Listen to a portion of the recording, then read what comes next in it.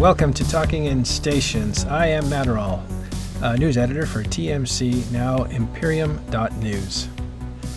Talking in Stations is a show about EVE Online. We talk about the news and the topics that come up for all the players involved. And tonight we have a show about a topic we don't usually hit, which is going to be mining and harvesting and all the things that follow. So for today's show we have Ash Jarathi and Sullen, and so we'll just introduce some of the, and we also have a bunch of miners that are going to talk to us, and I don't mean small people or young people, I mean people who actually understand what it's like to do heavy-duty harvesting and have for a long time. But let's introduce our panel first, and we'll start with Ash Jarathi. Greetings, fellow Empyreans. I am Ash Jarathi, and I am now the CEO of Aderon Robotics. That's right, Whoa. It's official. I am now actually in charge, at least until Marcel gets back and calls a vote to give him back CEO-ship because I don't have any of the shares. That's great, because now, because I think I listed you as CEO and you said, I'm the commander. But that's right. I've been acting commander for about the last 4 to 6 months. But now, because we have pretty big plans for November, Aderon Robotics is going to be the premier place for Gallente alpha clones to seek content. And we just felt that having a non-absentee CEO is a really important part of that. So we corrected that finally. Well, congratulations. Awesome. All right. And on the CSM, we have Sullen. All right. I'm Sullen Decimus. I'm part of the CSM 11, also a member of the Bastion. So, woot woot. I would also like to introduce some of the people who understand the Oracle changes that we're going to talk about tonight. Start with Axe. So I'm Axe. I'm from Rona Corporation, also part of the Methodical Alliance, originally a beta player, a lot of experience doing mining, etc. Awesome. And Arid? I'm Arid Reed. I'm a member of Brothers of Tangra and Annalius Curious. This is my corporation. I'm a director and a longtime miner and beta tester. And lastly, we have Jonathan Rotanique. Well, you got the name, Jonathan Rotnick, JR, and I'm with Malleus Glossaurs as well, out in the drone lands with Brothers of Tangra. Yeah, we'll call you JR. Thanks. All right. All right. Thanks, Axe, Arid, and Jonathan for joining us, and also Sullen for filling in for Dirk, and Ash. So let's get on with the show.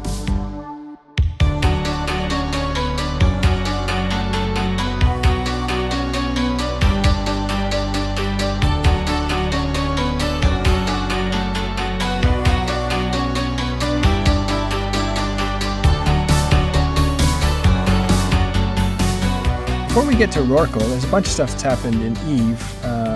The first of which, and probably the most important that dropped, was something again from CCP. It's another, a little more information on alpha clones. Ash Jarathi, you know what that's about?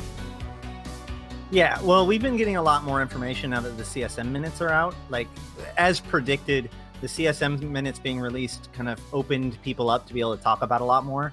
And one of the things that we got was our third and final blog for the clone states in EVE November's expansion, which is, if you remember, Alpha and Omega clones. The Alpha is the free-to-play version of the game, yada, yada, yada. I think we all know where we're at by then. We did find a couple of new things out. We did find out a couple of new things in this blog, where a lot of things have been kind of hummed and hawed about in previous discussions, like the 07 show. We get specific confirmation that simultaneous logins for alphas will not be allowed. Alphas will be treated in the same way that trial accounts are now. So when you go to click on an alpha clone, if you're already logged into EVE on any other character, Omega or Alpha, it just won't let you pick that character, which means you won't be able to log in more than one Alpha. You won't be able to log in Alphas with Omegas, and circumventing that is breach of the EULA.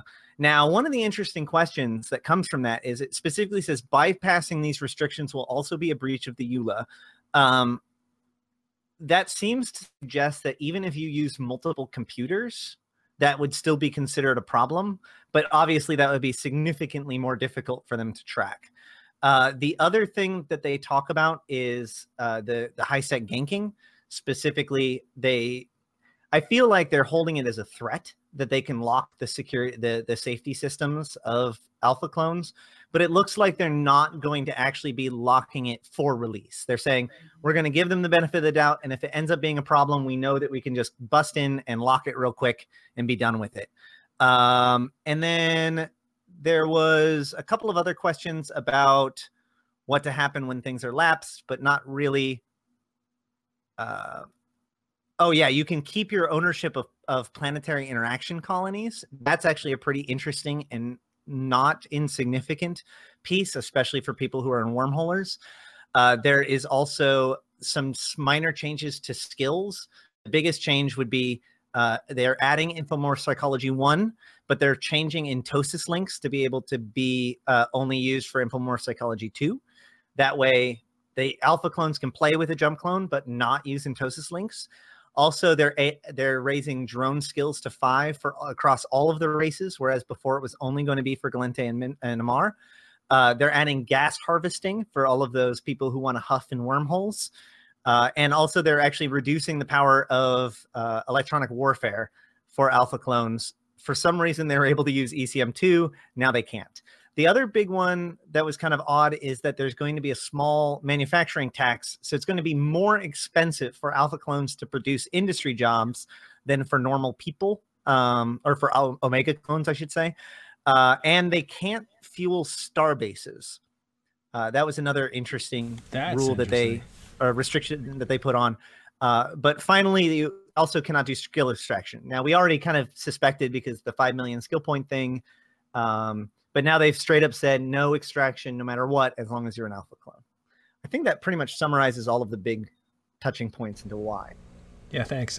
Some of those are interesting. I think not being able to refuel a base, I guess that would make it too easy for people. I don't know. There's actually a specific reason for that, actually. Because I can give a little insight on that. So the problem with that is that even with the restriction of having only one account logged in at once, the problem if you allow alpha clones to do that is that every major entity would essentially just create an army of alphas that they would literally log off at every single POS they had, and they would literally be able to label them or have a database, whatever, to keep track of which POS they were at.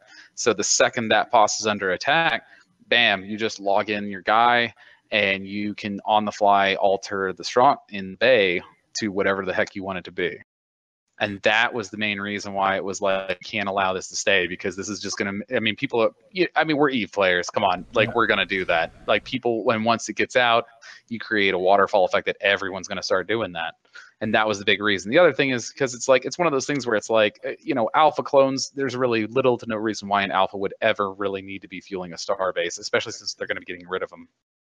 Well, it depends on how you look at an alpha. If you're saying, yeah, it's a new player, sure, he doesn't really belong in that kind of role. But if alphas are also, returning players and have limited amount of time, they can do stuff offline. It seems like that might be a natural fit. I can contribute, but only when I can get on and I can do this little task, that sort of thing.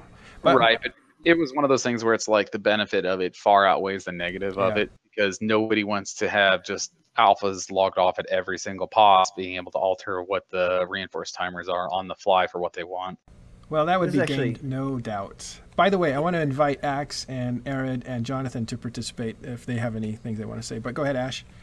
I was just going to say that this is actually something that I was just talking about with someone. I want to say Julianis, but I'm not sure.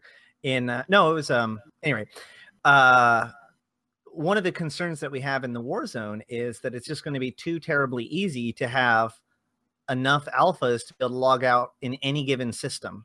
And so then you can just have eyes to just kind of pop open wherever you want within the Warzone. If you have a limited confined space of only, 100 some odd systems, it is not unreasonable to have a pilot per system, and you just name your characters the name of the system and the, some random number, and you've got instant intel anywhere you need it, which is extremely powerful. So I think that a lot of these concerns that you're seeing here, including the ability to log them in all over the place, like logging in with an Omega, it isn't just about multi-boxing. There is this kind of hyper intelligence that can come out of it. And the other problem is if you allow it to happen, if it can be done, and the most extreme people do it, then it will be considered a necessary requirement, right? Like, you mean you don't have a clone in every system? Psh. Yeah, and that was like one of the big things. I mean, I even straight up told them, if you do not restrict people from logging into an alpha, you will have literally created a meta that every single person in EVE, there's almost no gameplay in the game that would not benefit from just a free alpha. So you will just create a meta that every single person, you have your main and you have your alpha, and that was something they did not want to do, and they even list that in the dev blog. Yeah. We, Eric and I actually would have been on Sissy working up an Atron fit for our scores of alphas that we were going to put out there, just exactly how you guys described. And we're going to put them, basically going to create door chimes out of them. I was going to make I was going to put them very near the gate with a zoomed in on the gate, maybe 2,000 kilometers off and just moving away. And we came up with a fit that Eric, who's got pretty advanced scanning skills, he couldn't scan the Atron down to warp to it, even though he could see it. So, and that was with a low skilled character, and your cash outlay was like 1.2 to 1.5 million ISK to have that sitting there. So, we would have done exactly that. Absolutely. It's an arms race. Anytime you give people a system that can be gamed, they will game it. Absolutely. And even with the restrictions they put on, they are absolutely going to find ways around it. People are going to use multiple IPs. They're going to use different computers to get around the multiple login restrictions. And as far as the high sec restrictions, honestly, I think that CCP is crazy if they don't think people are going to abuse the hell out of that in high sec. You're going to have day one, you're going to have tons of alphas training up to go out and do mass ganking. I mean, the code guys are going to do it for sure. All of the high sec gankers are going to do it. It's unquestionable. Do you think that the theory is that you still need a person per ship, right? So as long as you can pull those together, then you should be fine.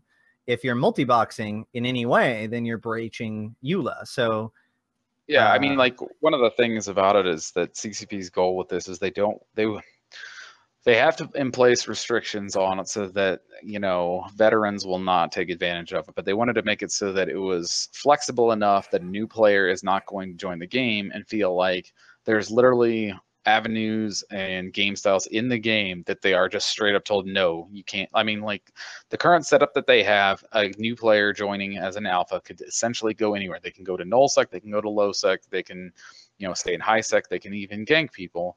And so they wanted to make sure that they weren't telling people, like, no, you straight up can't do that. The problem is if they were to actually do what they threatened and basically put in a forced safety measure on it, you would essentially have an avenue of EVE that is just completely blocked off. They can't participate in ganking whatsoever. So they didn't want to do that. But yeah, I mean, like, they have everything in place. Like, literally day one, if it's like just alphas coming out of the woodwork ganking people, they will pound that button so hard that it breaks something probably. Well, it's complicated too, because you've got to remember the psychology of this all, right? So you've got to think about, like, what is the first purely EVE experience that someone is going to have in EVE? And one of those experiences is being ganked, right? That's the first moment in which you're like, well, this is totally different than anything I've ever done before. And so if they go, okay, well, I just got ganked, I want to do that, and your response is you can't, now they feel that free to play doesn't, you've now removed the good feeling of free to play. And so while it seems very trivial, it's one of those things that it's worth the risk to watch it break, or that it might be abused, to allow people to be able to do it, because of what it will do for legitimately new people just wanting to be part of the game and wanting to experience it and wanting to really find out what makes EVE EVE. You want to be like, oh yeah, no, totally, you can just jump in a ship and go and shoot a dude if you want. Well, yeah, I thought actually the place where the alpha clones were going to be a problem was going to be all the stuff that that you need to spread out to do, and that the first one is surveillance, to figure out who's going where and that sort of stuff. So I could see that becoming a problem that needs to be kind of brought back. I also like their explanation, that is CCP and CSM's explanation, that you can't create a kind of arms race about how to play the game. meaning everybody has to scale a certain way, have alt accounts working with your main account in order to be effective at the game. You can't create that arms race. You need to get away from that sort of thing.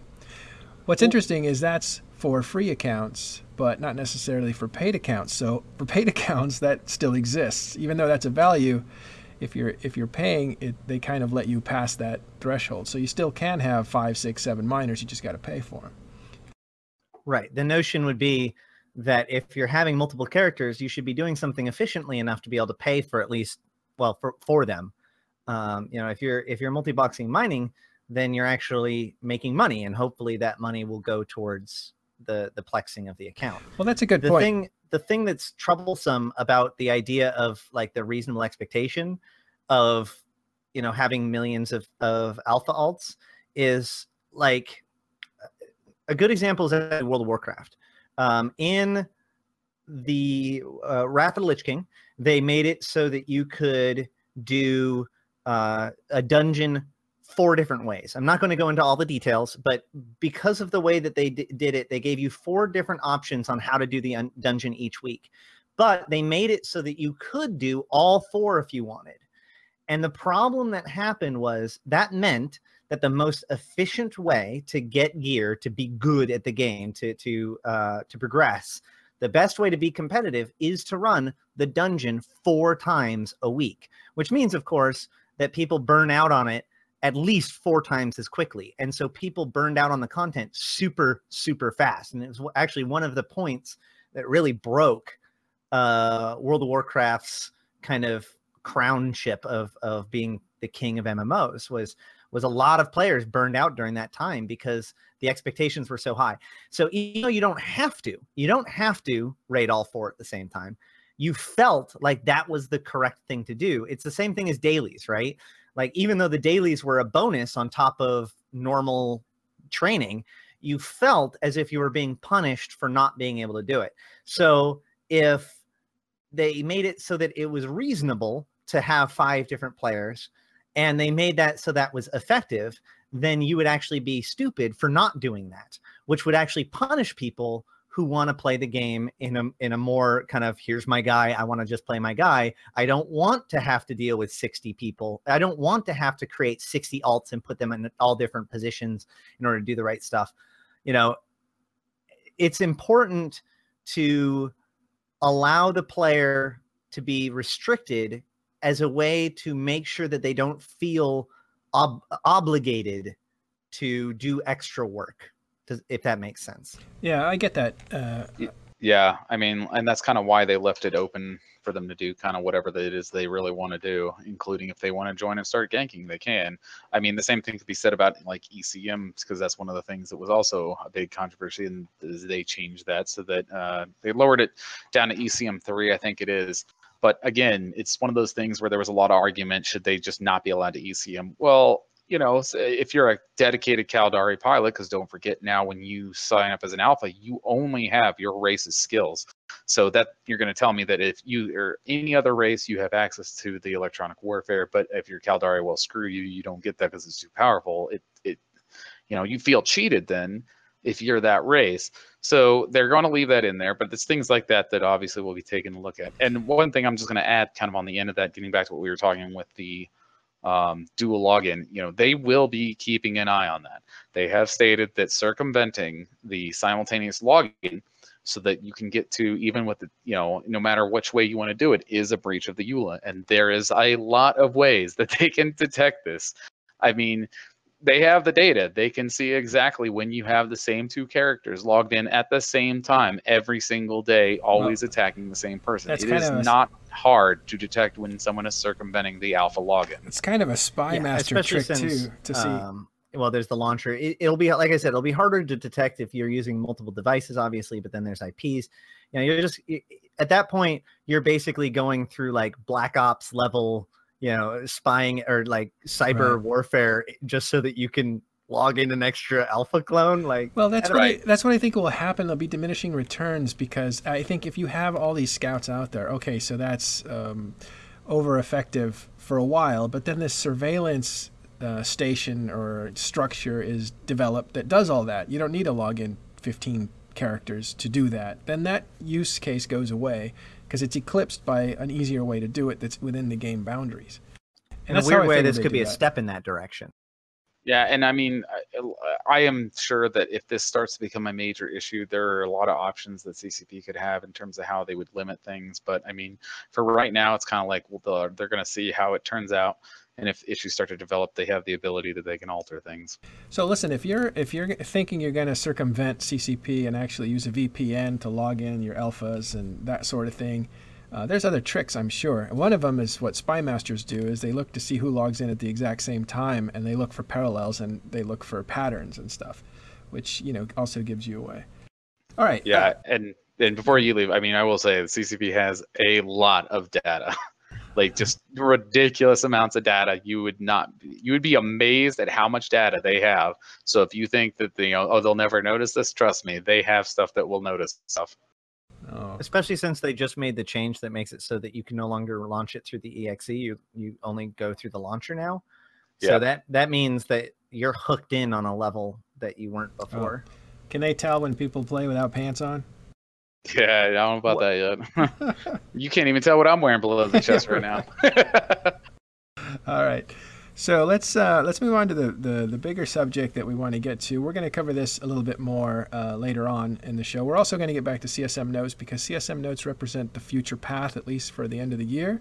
Even though the next, rounding out the end of the year in January, February, they may have some things, but pretty much the year is going to be open. So the CSM minutes are very important, at least to know through the end of the year what's going on and what direction the game is heading. One of the things that's been fleshed out that we're all pretty excited about is the changes to the Rorqual that had been promised for about 2 years. And they finally arrived. And, Solon, do you want to tell us what they look like, or Ashtarothi, either of you guys?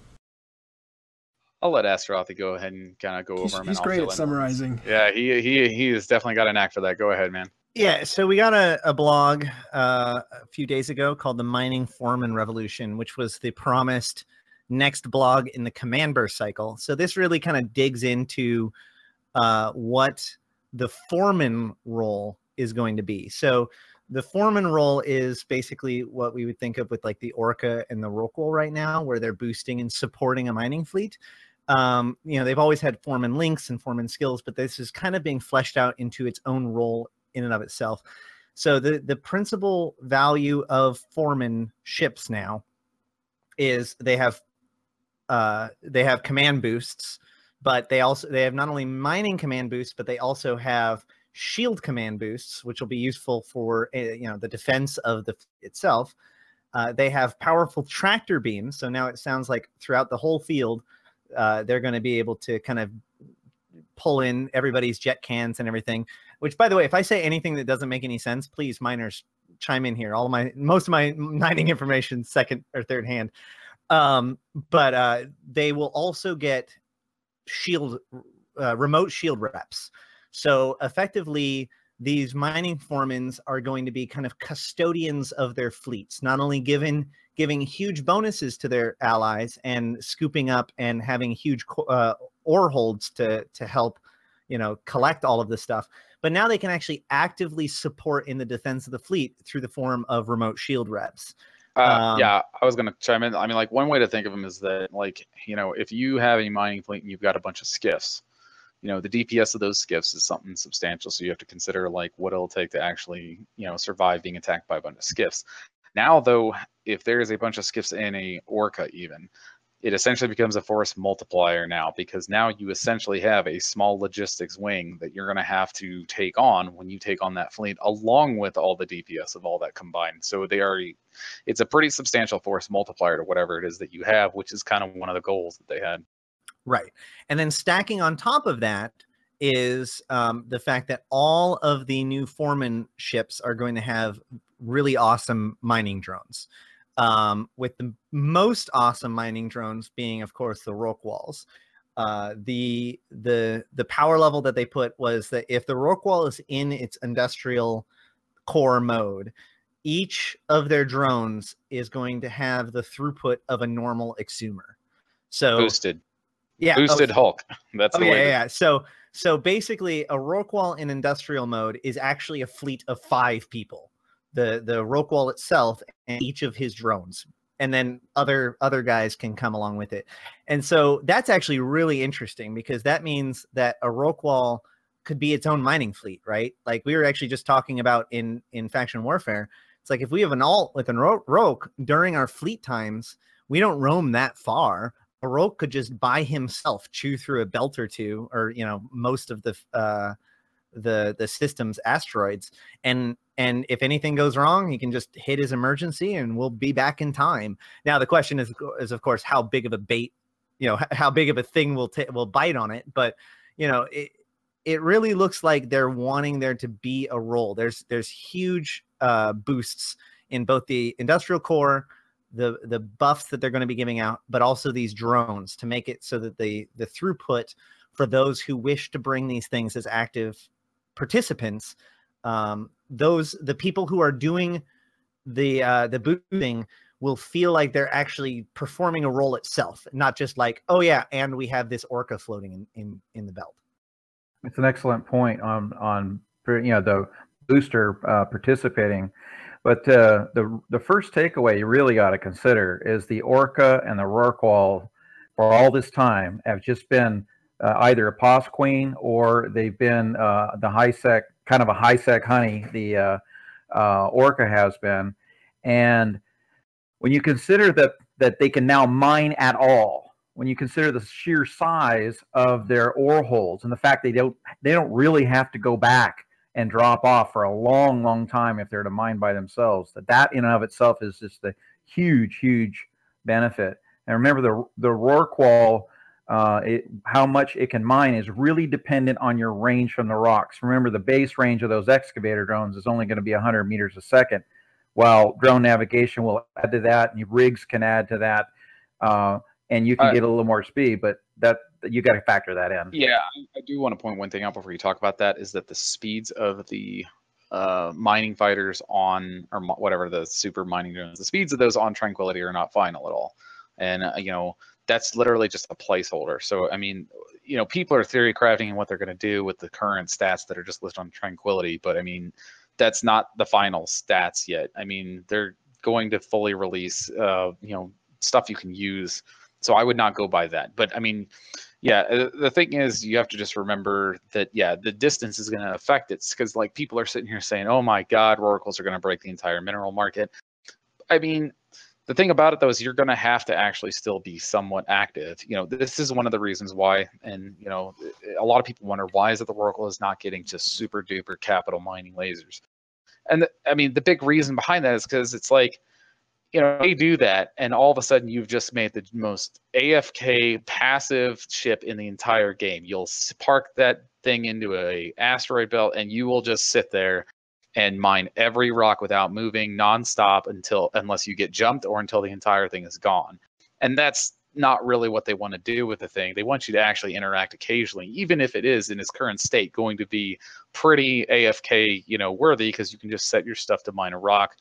And then once that rock's gone, you can move to another, but you're still going to have to give some input. And that's kind of one of the reasons why, you know, I think lasers were not the best route to go for it. Because, yeah, I mean, like, every miner in the game, just, you know, I can see it right now, would just be just salivating at the idea of parking a Rorqual and mining everything in the entire belt without even moving. All right, and I'm done for the day, and just go home. Can you imagine, like, a doomsday-size blast going through an ore field and just... Like... I mean, yeah, it all sounds cool, and everyone's like, this would be so cool. And it's like, no, it'd be cool the first time, and then it would just be like, sweet, I'm going to go do this and then, you know, go do my laundry now for the next half hour while I mine everything. Well, why wouldn't the drones be able to do that? Can't you just... the drones still can, and, you know, you can park yourself and you can assign them, but, I mean, you're going to be taking a loss, obviously, if you don't move at all.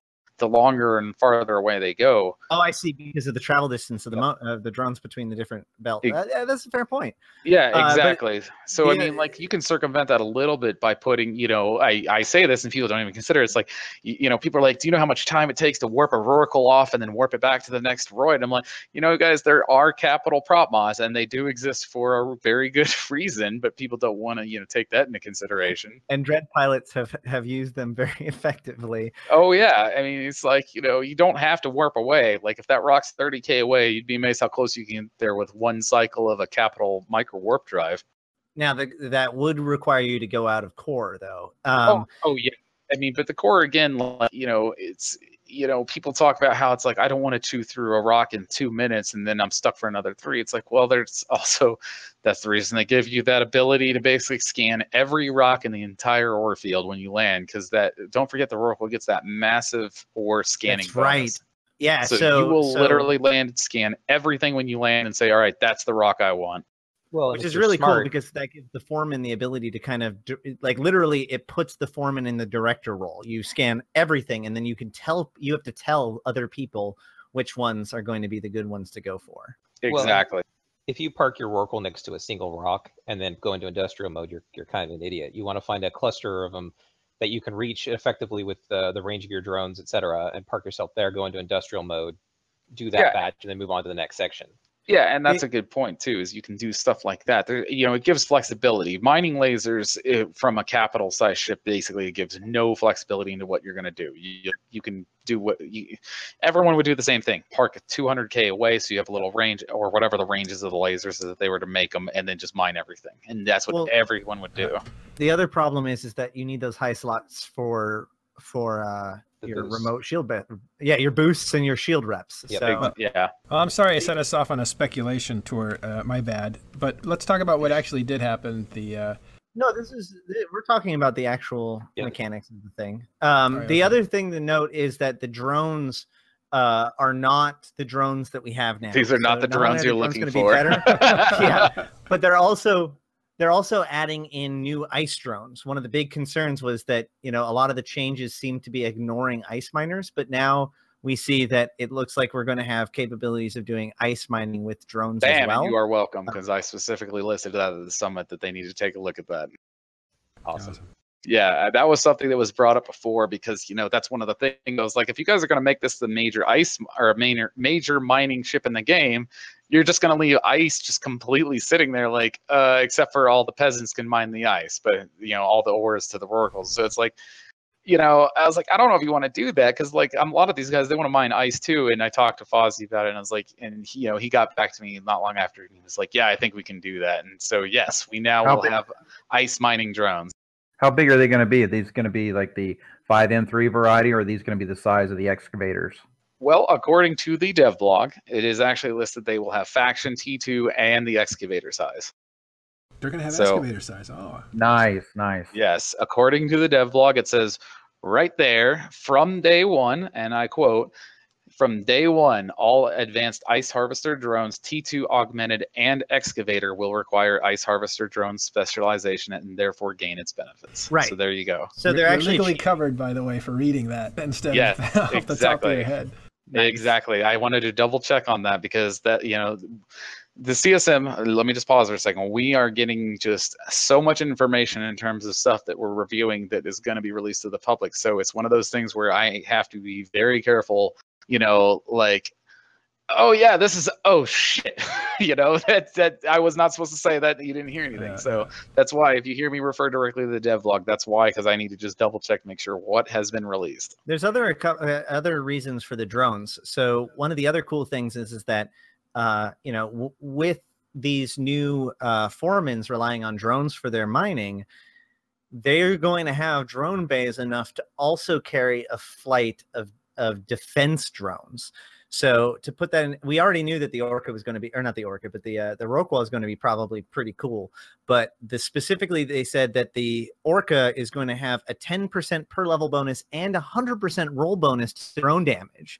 So a Orca with medium drones would be basically close to like a Vexor Navy issue almost, in like to quote the dev blog again, you would get roughly with all seals maxed out 800 DPS out of an Orca. Yeah, so that's that's significant. That's enough to stop most, at least minor threats without much of a sweat. By the way, Wolfglen is bringing up some interesting points there in chat if you want to look on screen there.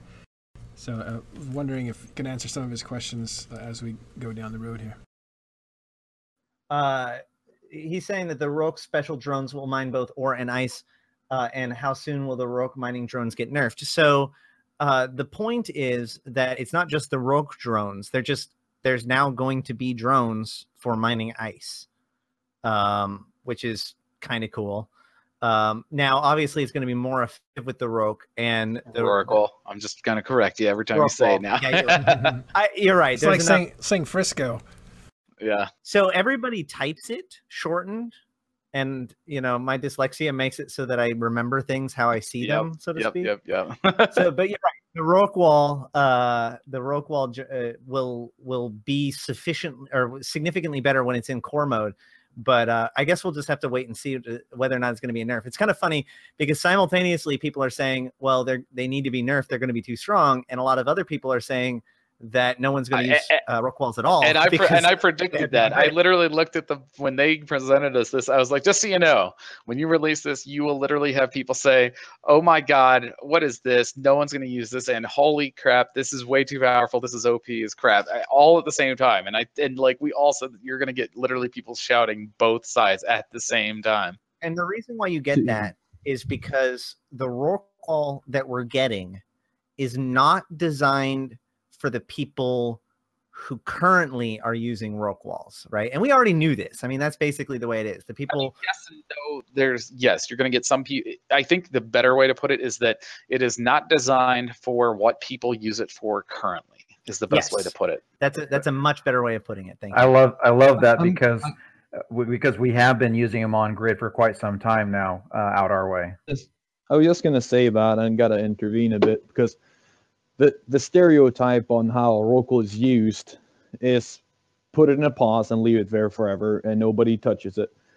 That's true for the Rogue that's boosting, because why put a 3 billion assets sieged up in a belt for 3 hours when you don't need to? But the Rorqual is not just the booster. It can do all the scanning, it can do the remote trapping, it can do all yada yada yada. It is still the best hauler, quote unquote, there is.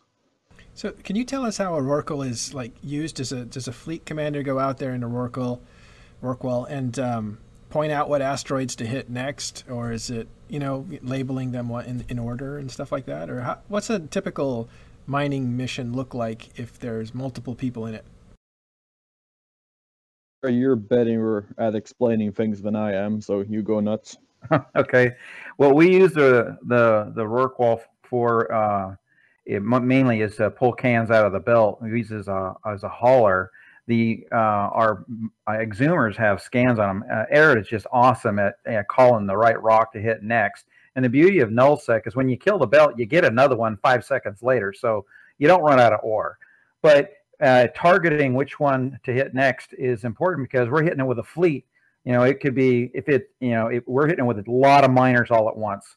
And so we're going to spread out where we go. And so we've actually we'll pull a Rorqual out. We land well off grid. We warp in pre-aligned, and we'll even trail a freighter behind it. So we're pulling out of the belt. We're pulling 1.5 million cubes per swing, and then repeating the process. Never taking our miners off grid and bringing the Rorqual in and out. And I think one of the important things that they kind of wanted to do, and one of the things actually that I mentioned when I first took CSM, is that if these are going to be on grid, you have to give them something to do besides sit there and just boost everybody. And that's kind of what they actually took to heart and he's right. That it sounds like they're hauling though right now. Like they're moving, they're tractoring in cans, and Well, there are groups that do that, but not all groups do that. So there are some not do that. Right. Yeah. That's not the norm to do that because there's the whole risk involved. But with the Rorqual that we're getting, it's well suited to maintain in flight mode and not siege it up. If what you're saying is true, that those speeds are going to be more, then what theory crafting I've done has been ultra conservative based on the slow speed. Increased speed means that a Rorqual will either outpace. Basically, it's going to mine between a skiff and a Hulk without deploying. I didn't say they're going to be faster. I just said, just take to heart that the tranquility stuff is not finalized stuff. That's literally placeholder stuff. So just remember, the mining amount they have stated, the speed on those things have not been finalized. They're still, they still have not officially, said this is what they are yet. Oh, let me interrupt. Let me just interrupt because Zathos Renraku has just subscribed with Twitch Prime, and I want to say that. Here it comes. Yeah, here comes the pitch. A little pitch here, and that is that you subscribe during the show that you're actually watching. That's the show that gets the credit for the subscription, and that helps that show. So if you're just subscribing to thematani.com, whatever, it helps whatever's on at that time. So if you guys have Amazon Prime and you want to subscribe to TMC, I encourage you to do it during this show or during the next show, which is going to be actually 12 hours from now. We're doing a European show, and I'll talk about that at the end of the show. But if you're going to subscribe, just like Zathos did, we're very grateful for that, by the way, then do it during the show that you actually want to support. All right, back to what you guys were talking about. So going back to the core, I just want to point out also that this core is not just a, hey, I buff mining better anymore. This thing is going to basically be a full triage mode plus 20%, 200% command burst range, 30% mining foreman burst range. So you're now covering if you're doing shield boosts, you're now covering basically almost, well, it's probably one of the longest range boosts in the game. It says in the blog that it's tied for best shield booster in the entire game with the Caldari and Minmatar command ships. You gain the full ECM immunity, 80% sensor dampener, 120% scan resolution increase. You become no longer allowed to be repaired, and you do not take like sensor boosts, but so it's basically the same as like a triage mode for like a fax, and it does 140% local shield boost repair amount. So you're talking about a tank that is, as they put it, just underneath a fax level tank, with some of the best boosts in the game, 5 exhumers for drones, and if anything goes wrong, can just kind of time out for 5 minutes. All true, but the thing that people like to forget with all of this, it's still the only capital that you will be sieging up for reasons in a belt. That's a giant bait target. So you wouldn't just take out a dread and siege it in an anomaly belt or whatever. That's not true. That's not true. There's people that are definitely ratting with dreads in siege, and those high angle weapons kind of changed that a lot. Well, not just that, but I mean, if you want to talk about bait, anytime we're bashing a Poco or if we're going after an iHub, there is a question about whether or not we want to bring dreads. I guess your point is that they don't have built-in defense fleets, which is true. Point is that you argued the norm is not the same for the Oracle, and I'm saying the norm is not that you take dreadnoughts to do ratting. You do that with smaller stuff because you want to be able to get out. Yeah, I mean, another thing that was kind of brought up that you have to also consider is that the benefits that the Oracle is giving while sieged are better than any command burst or any command ship is giving to their fleet at all. Yeah, I have to. I'm not disagreeing with that. Yeah, and that's kind of one of the things that they want to point out is that you don't have to siege it. I mean, everybody is going to want to, turn on the industrial core. I'm using the wrong term with siege, but everyone's going to want to, but you don't have to. And you're already going to be getting just a massive benefit just by having it there, even not with the industrial core turned on. With the industrial core, you're basically giving boosts that are better than any boost that I'm sure that if you could give that boost to dreadnoughts and combat characters in PvP could be like, yeah, we're going to take a dread and siege it for just the boost that it'd be ridiculous. Yeah. But so from what I've heard, it's the equivalent of 5 Hulks when it's not using the industrial core, and like 7 or 9 when it is, something like that. Oh no, that's not accurate at all. Yeah, that's a little high. Okay. In flight mode, it will mine equivalent or maybe slightly better than an exhumer with no core, which is awesome. It's a Rorqual that can mine 300,000 cubes worth. You don't have to go back to the POS or to the station for a long time. So that's still awesome. Boost fleet and still boost your fleet. And you're still boosting, and you can provide reps, and you can call rocks. I mean, you can do all that in flight mode without using the core at all, and that's awesome. And someone did really put it in perspective for me. You're right. The boost that you get out of the Tech 2 core specifically, it's like having whipped cream on top of the icing of your cake in terms of boost. It's just it's a massive amount of boost, and it's the risk versus reward thing. I see I finally realized the equivalency. I was just very miffed that that how come the Rorqual has to be the only command ship in the game that has to self-point itself, lock itself in place to give boost. But when I saw the T2 core, then I started to realize why. I'm not so much on board with the T1, but the T2 core, I think I'm on board with that. Well, the other thing too is that what I haven't seen anybody really talking about in the forum response to this or the comments is the fact that, especially out in Null, when you have Sov, is you pair this with a system Sinojammer, and you've got a pretty safe platform.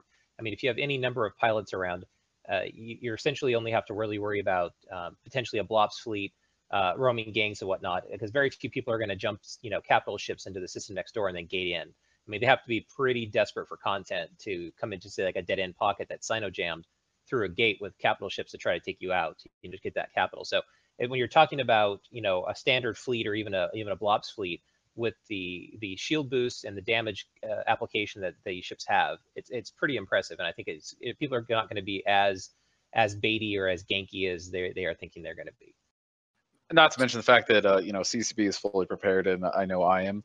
That when they made the skiff change and they changed skiffs and procurers to actually have a substantial damage increase to drones, the amount of kill mails that came in after that happened, when people thought that they could take on skiff fleets and come out and be like, oh, we're gonna go gang some miners, and then here they are and they're just like mining away. Oh, by the way, we're also gonna kill everyone that you have while you're trying to attack us. They are fully prepared that when this happens, there are going to be plenty of people that underestimate what the capability is of the Rorqual and whelp entire fleets to this thing, because its capabilities for PvP are definitely there. Yeah, so the big key, that going back a little bit, actually talking to both Matterall's point, your point, is that there's another value to the core, which is that it increases your mining drone yield by 500%. So that's how you get those exumer level stuff. So even without the core engaged, it's still the most powerful mining drone ship in the game. But with the core engaged, they increase 5-fold. And that's when they become exumer level miners. Now, the other thing about the core, going back to that, battle station in space, is that they also get 100% drone damage and hit points to their already 125 megabit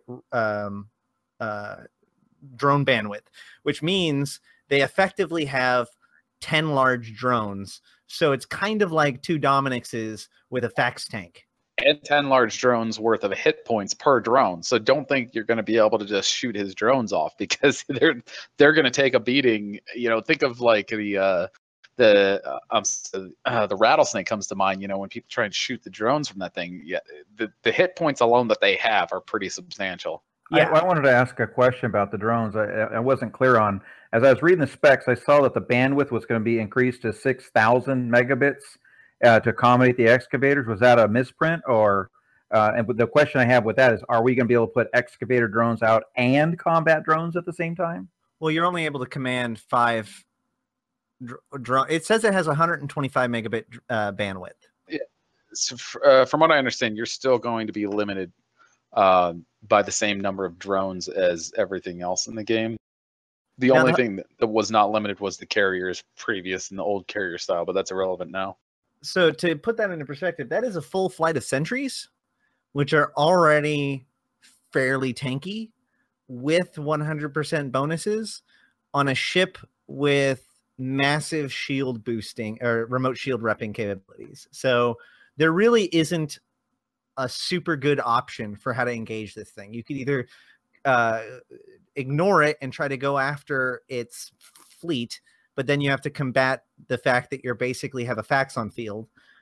You could go after it, which means you're attacking into a fax level tank, or you could attack the drones, which are double hit points, also supported by a fax. It's just, you're right. You have to be ready for it. And if you can do anything to secure the system, like a Sinojammer, it's going to be a very risky take, which is really what was needed, right? So yeah, I mean, there's still going to be a risk. Yeah, if they didn't do something like that, I mean, the thing is, like, you're right. I mean, people would not use that, and for some people, still, there are, niche forms of gameplay that still this will not be able to, fulfill. I mean, certain low sec mining comes to mind in terms of what's probably going to have an issue, but it's like, for what it's needed to make people actually use this, I think they did an amazing job kind of bringing it home with what they would have to do.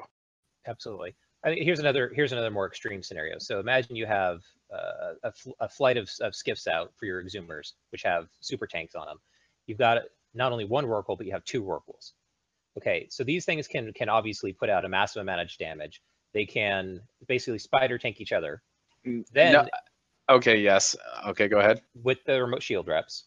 And then in the event that things go completely pear-shaped, one of the Rorks can go through into panic mode, which will protect all of the barges. And it can still apply remote reps to the remaining Rorqual, which is still applying damage on the field. Furthermore, that second Rorqual, if its drones start getting chewed up, it can grab some more out of I can refit off of the other Rorqual and grab more drones and put more flights out. Can you do that with I'm honestly asking, can you do that while under weapons timer? Because I know you can't refit your modules. Yeah, you would not be able to, but I mean, like, you could sit there and tank long enough to let your weapons timer probably time out. I mean, there are a couple things with the panic mode to remember, that it will only apply to industrial ships. So, like, you will not be able to have combat drones and, like, oh crap, and hit this and then they're invulnerable. I do not believe that you're really good you will have electronic warfare still available, but like skiffs and whatnot are not going to be able to sit there and just kill people with their drones while they're in the panic mode at all. But it does not look like you can't. It looks like you might be able to just leave your skiff behind and warp off, because it says it prevents warp, cloak, jump, dock, and tethering, but not leaving. So that's a big question. Can you just abandon your ship on field and go pick up combat ship? As far as I've heard, I'm not seen anything preventing that, and I don't see anything in the dev blog that says you can't either. So, I mean, it looks like, if you really want to, you probably could. There's nothing saying you cannot eject from your ship and just leave that thing to die. Right, well, you're not necessarily leaving it to die. You've got 5 minutes to come back and hold the field. That's true. I spent the last 10 minutes trying to look at my source on who told me it was equivalent to 5 Hulks, and then and I didn't find anything. So I'm going to eat that badly. It's about 1.2 to 1.5 without the industrial core running. And then with the Tech 2 industrial core running max skills, it's equivalent to 5 or slightly over 5. I mean, which isn't bad. I mean, even if it's not locked down, I mean, who doesn't want to just make extra ore on the side, like while they've got another, the rest of their fleet? So they can be doing that while they're boosting their fleet, and those guys are making more. Oh yeah, and those guys are still making more than anything else. So how do you guys feel about this, you miners? One of the things first and foremost, any mining benefit out of the Rorqual is awesome. One of the things I saw on Sissy, and I know I'm confident it's a placeholder, but it's a 50 km limit on boost ranges, so I don't really know what the final number is going to be without the core. What's our boost range going to be? Given null belts, even if you sat on the warp end, you won't reach the edge of the belt. Some of those rocks are 70, 75 kilometers out. I want to point out a little bit of that is intentional, because they don't. All right, like, one of the things that CCP is trying to get away from is the alt that literally you just sit and just does nothing. I even brought up one of the things, and you can see this in the minute notes. I even brought up that one of the problems just in general boost was the ranges, because even for combat, logistics can rep out to like 80 kilometers or so, but the maximum range you're going to get out of any combat booster is like 57.5 or something like that. So the thing is, you'll never be able to actually sit with any group and boost everything at once. But that's a little bit intentional, because they are trying to get away from the situation where you can literally just come in and just have your alt, bam, land, and just do everything and not have to move. Because keep in mind, they're trying to make this something that somebody can actually pilot. And I say pilot, as a key point. They want you to actually do something. They do not want this to just be the alt that everybody has to just sit there and do nothing. Okay, I landed at belt, bam, hit F1 through F6, and I'm done. Well, hey, I love where this is going. As kind of a side note, if we're talking about making EVE a more active, a more involved, more engaged game, I look forward to the day the Cloaky Camper goes away. Because amen to that. Amen to that. That's what I'm looking forward to. So okay, so I guess if you pair the movement with the fact that you are applying an effect, a burst effect that has a lasting effect, I guess you can move around. But plus, I'm not that. You keep talking about these miners. I must, Aird and I must be the weirdos because we never sit still in the belt. We're constantly moving. The only thing that sits still was our booster, but we already know how we're going to move that bad boy around. So, well, are you the weirdos, or is it just a fable? Maybe you're revolutionaries, man. You guys are the ones revolutionizing. Well, what's normal? Because we picked some high-end miners in nullsec that they know how to do this stuff. Is that what's normal, or is the whole thing about parking it? Is that a fable, or is that just what PvPers do? Well, I'll give you an example. I managed to get on. I'm not a PvP big time guy like Aird is. Aird's really got a lot of experience, but I did get in on one kill. We killed an Orca, and we went after its two miners, a Coveter and a Hulk. And what we saw there was that they just went into the warp in. The Orca just sat on the warp in, so obviously it was one guy running the three ships. So they were just sitting there, and it was just a super easy kill. So I know that it happens. I just hadn't encountered it a lot, so I just assumed everybody moved around. Our norm is to move. Yeah. I think it's a function of what kind of PvP experience you have and how well you know the area you live in. If you're in a deep pocket where you very rarely have hostiles, people are probably more prone to be willing to park it and kind of fire and forget. If you're in an area where you have, semi-regular visitors or run a higher risk of people coming in, you're probably going to stay aligned, to a warp out. It's really a function of, the area that you're working in. When you're in high sec, you can pretty much just park it and forget it because, there's very low chance that you're going to get ganked unless there's a pretty large fleet come in which case, you're going to see it in local and you can probably, get out for most of it. So it's a big difference. Given the Orca specs, miners are going to love being able to tank, a small to moderate sized cat fleet coming in from code or whatever. They're going to love that. If they just learn to use the new mechanics, so they're gonna love it. Well, actually, let's talk about that because I think we've been talking about the Rorqual this whole time. There's more information, right, Ash? Are we moving? You want to move to what's going on with the Orca? Because some big changes there. Well, yeah, I was gonna chime in and lead straight into that because that's one of the things that a lot of people, probably the most vocal group that I've heard of, obviously, are the people that are saying that. Well, what about me? I have a Rorqual and I boost for my 5 guys in Corp or whatever in low sec. And, anytime they change something, there's going to be a group that probably has some niche form of gameplay that is very uncommon and represents a very small minority. And the problem is they're trying to implement this new stuff, and there's always going to be something where it's like, okay, well, that niche, where you've got a low sec group that they sit there and mine in a, BFE system, and they don't have the intel sources. It's like, well, yeah, you may not be able to have the Rorqual, in complete immunity anymore. But the good news is that, the other ones also are very viable, and they are going to give you good boosts, and they are going to do a lot for your fleet in terms of what can attack you as well. And that leads us into the Orca. So go ahead and take it. Yeah, so the Orca is also getting a lot of changes, basically to be reconfigured in this kind of new paradigm. So traditionally, the Orca has been mostly its highest amount of effectiveness is because of its hauling capabilities, I would say, and its refitting capabilities. But on top of that, you're getting kind of all of the things that make the Rorqual also pretty good. So you're getting the you're getting 100% bonus to mining yield, drone mining yield. So it's going to get some mining capabilities of its own. It's also going to get that 25% reduction to ice harvesting cycle time. That's important because remember, ice generally only gets mined in units of 1. So the way you increase ice harvesting is by actually reducing the cycle time. They're also getting a bonus to drone damage with their medium flight of drones, which we mentioned before, which makes them very scary when it comes to damage potential. They're getting 400% remote shield boosting optimal range, so they're going to be able to protect their allies. And that goes back to the code thing, where a really good Orca pilot, and sorry, this is actually another thing that was brought up in this note and was discovered during the boost changes, which is that there's a change in the way that boosts can be configured on a ship. One second. So the change is right now you can only fit on your ship as many command links as the ship allows for, and then you can put command processors on in order to be able to fit more. And then when you go, when you undock, you just turn them on, right? But you cannot fit more than you can possibly run.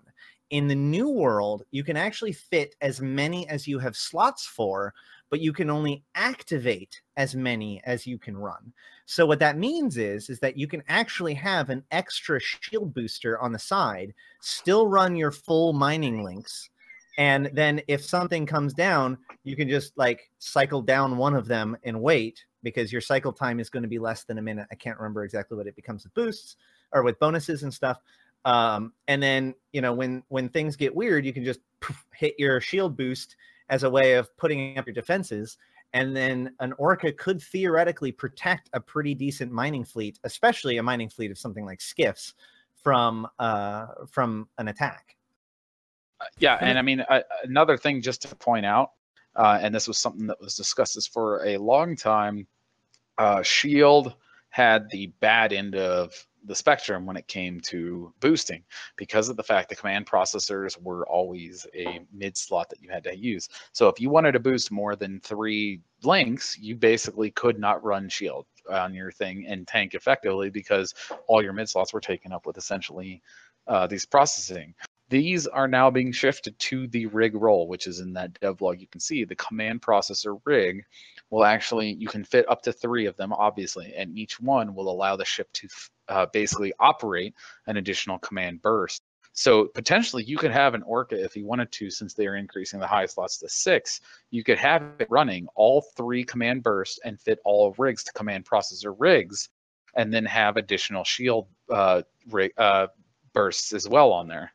So the takeaway is that you can boost your guys while they're working, and you can also use shield and repair them. Potentially, but obviously your shield remote reps would take the same slots as your boost links as well. So if you put remote shield reppers in there, you're going to be losing slots for the links. The thing about this, so this is one of the things actually I proposed when I first joined CSM was, give them basically options as to what they want to do on this. And I don't know if this is a good time to bring it up. You can tell me, Matt, or all. But one of the things when I joined CSM was I gave a huge proposal just talking about how if all mining links are going to have to be on grid, you're going to have to give them options, give things people can actually do, give them things that can actually affect their fleet. Because the current setup for boosting, it's okay for combat because you can have multiple people boosting. But the thing is, with the Orca and the Rorqual and everything else, it was like they don't do anything. I mean, they literally do nothing. So in this proposal that I submitted, I said, give them the ability to have options. Well, do I want to boost my fleet with shield things? Even if it's not as much as a PvP, at least it's something. Or do I want to have shield reps on it? Do I want to do some damage with my drones? And that's actually what they incorporated into the new whole mining setup. Awesome. Yeah. So hold on a second. I want to introduce a new guy that just came in. He's also a very experienced miner from Deep Space, and he was on the last show as well. Jay from FCon in as Cypherx, so you might have seen him join the channel there, so he's going to be joining us for the conversation as we go. But Ash, were you finished describing? Hi, Cypherx. Well, I was going to say that let's talk about this practically, okay? An Orca has 6 high slots. So, and the Orca can use 3 command bursts without any command processors at all, which, by the way, is really good. Like, even the command ship now only has 2. You have to have one of those rigs in order to be able to do a full set of 3 bursts, even on a command ship. So that's noteworthy in and of itself. So what the Orca is going to be bringing to the field is increased ranges in mining lasers and survey scanners and gas harvesters. So all of the harvesters and the scanners. Then the second boost is reduced cycle time and capacitor use of everything. So basically just makes everything run faster, up to 57% faster, which is just 50% more yield. And then also reduces the volatility of mining crystals by up to 57% as well. I think the Orca gets the maximum boost power. Maybe not. No, they don't. So the Orca would get probably somewhere between 30 to 40% on those 2 categories, which is still pretty darn good. And then, so what happens is that if you're at all nervous, you tell your guys to kind of get in a little bit tighter with their asteroids, and you cycle down your mining laser field enhancement booster. So that way you've got 1 boost that isn't running at the moment. And then you have a 4th slot, which is your shield command burst, which you have loaded with shield harmonizing, which will give about 15%, 15 to 18% shield resistances to your entire fleet. So you cycle down your range of your lasers, you push up your resistances of all of your fleet, and that still gives you 2 400% increased ranged shield reppers to use against anybody who actually makes an attack. So that's actually the real life, like how it could potentially be used. Well, again, here's an important thing to remember too. There's 2 major changes here. One, they've changed the way the boosts go so that you don't need to be on grid, but they've also changed the way the fleets work. So you don't have to be in a leadership position to pass the boost down. You just have to be in physical range. So again, because the ships have the ability now, the Orca, the Porpoise, the Rorqual can all mine. They're all effective miners. Run more than 1 of them. Put 2 miners in Orcas. You run your boosts. You have your 3 boosts. You have your rig slots available for what you normally use. You have one guy doing the regular boost, and you have the other guy doing the shield boost. And then you have full fleet coverage. You have the ability to run your 3 bursts rather on each of the Orcas, as well as your remote shield reps. They're able to mine, so they're effective in the fleet. You're not losing your yield by putting them in an Orca versus the barge, not significantly. And you have full burst coverage without gimping your Orcas by using all your rig slots for the command burst augmentation. Well, and then in combat you have 2 Vexor Navy worth of fighting power. That's an interesting perspective. And my question to you is that bad? No, it's fantastic. All right, miners are no longer. I think he wants a pat on the back. A meal for someone to chew on. And that's kind of one of the things is kind of looking at it. It's like, well, what should the cape? I mean, you look at the price of an Orca. I mean, like I forget what the lowest was. Would it get below 500 like earlier? It was like 450, like that. Yeah. Yeah, I mean, and even that's 450 million, by the way. Yeah, that's 450 million, and that's the cheapest they ever got. So, I mean, one of the things, it's like, why have these things just been the giant white whale that everyone's just like loves to just punch and have literally no capability to do anything at all? Yeah. And that's not going to be the case anymore. I mean, like just the hull for an Orca is twice as much as a regular command ship. Well, now you're going to be getting what your money is buying. Like, yeah, it's twice as much. You're also getting a small logistics wing with your fleet now.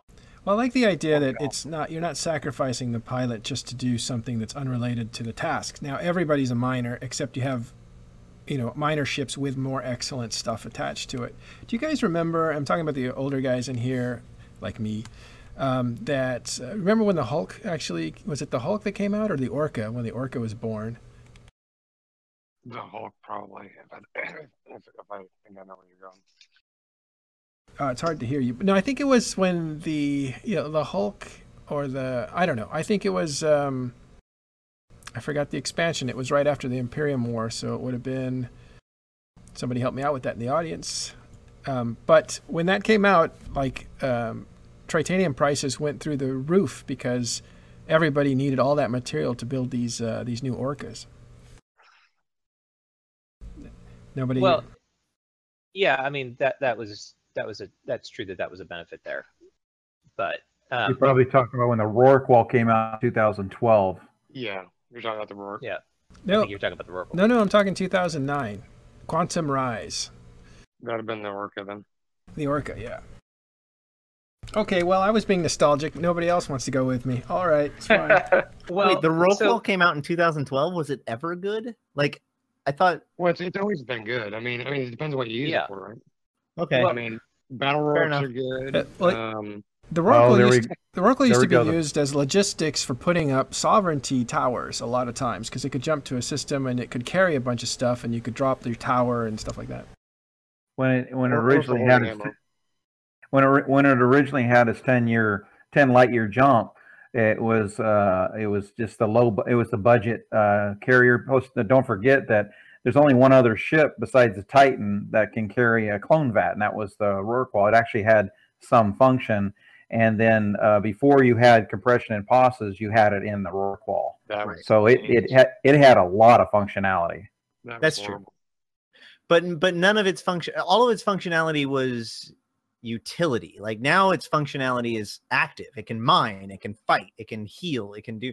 Before this, the Rorqual was something somewhat like a Titan in the fact that, yes, you can fight with the Titan, but for most people, most organizations, especially organizations maybe acquiring their first Titan, really all it is unlocking the utility value, right? Of in this case, jump bridges. Well, with with Rorquals, it was their functions, especially in wormholes, right? Building a Rorqual in wormholes are a big deal because that's how you got mineral compression, as you said.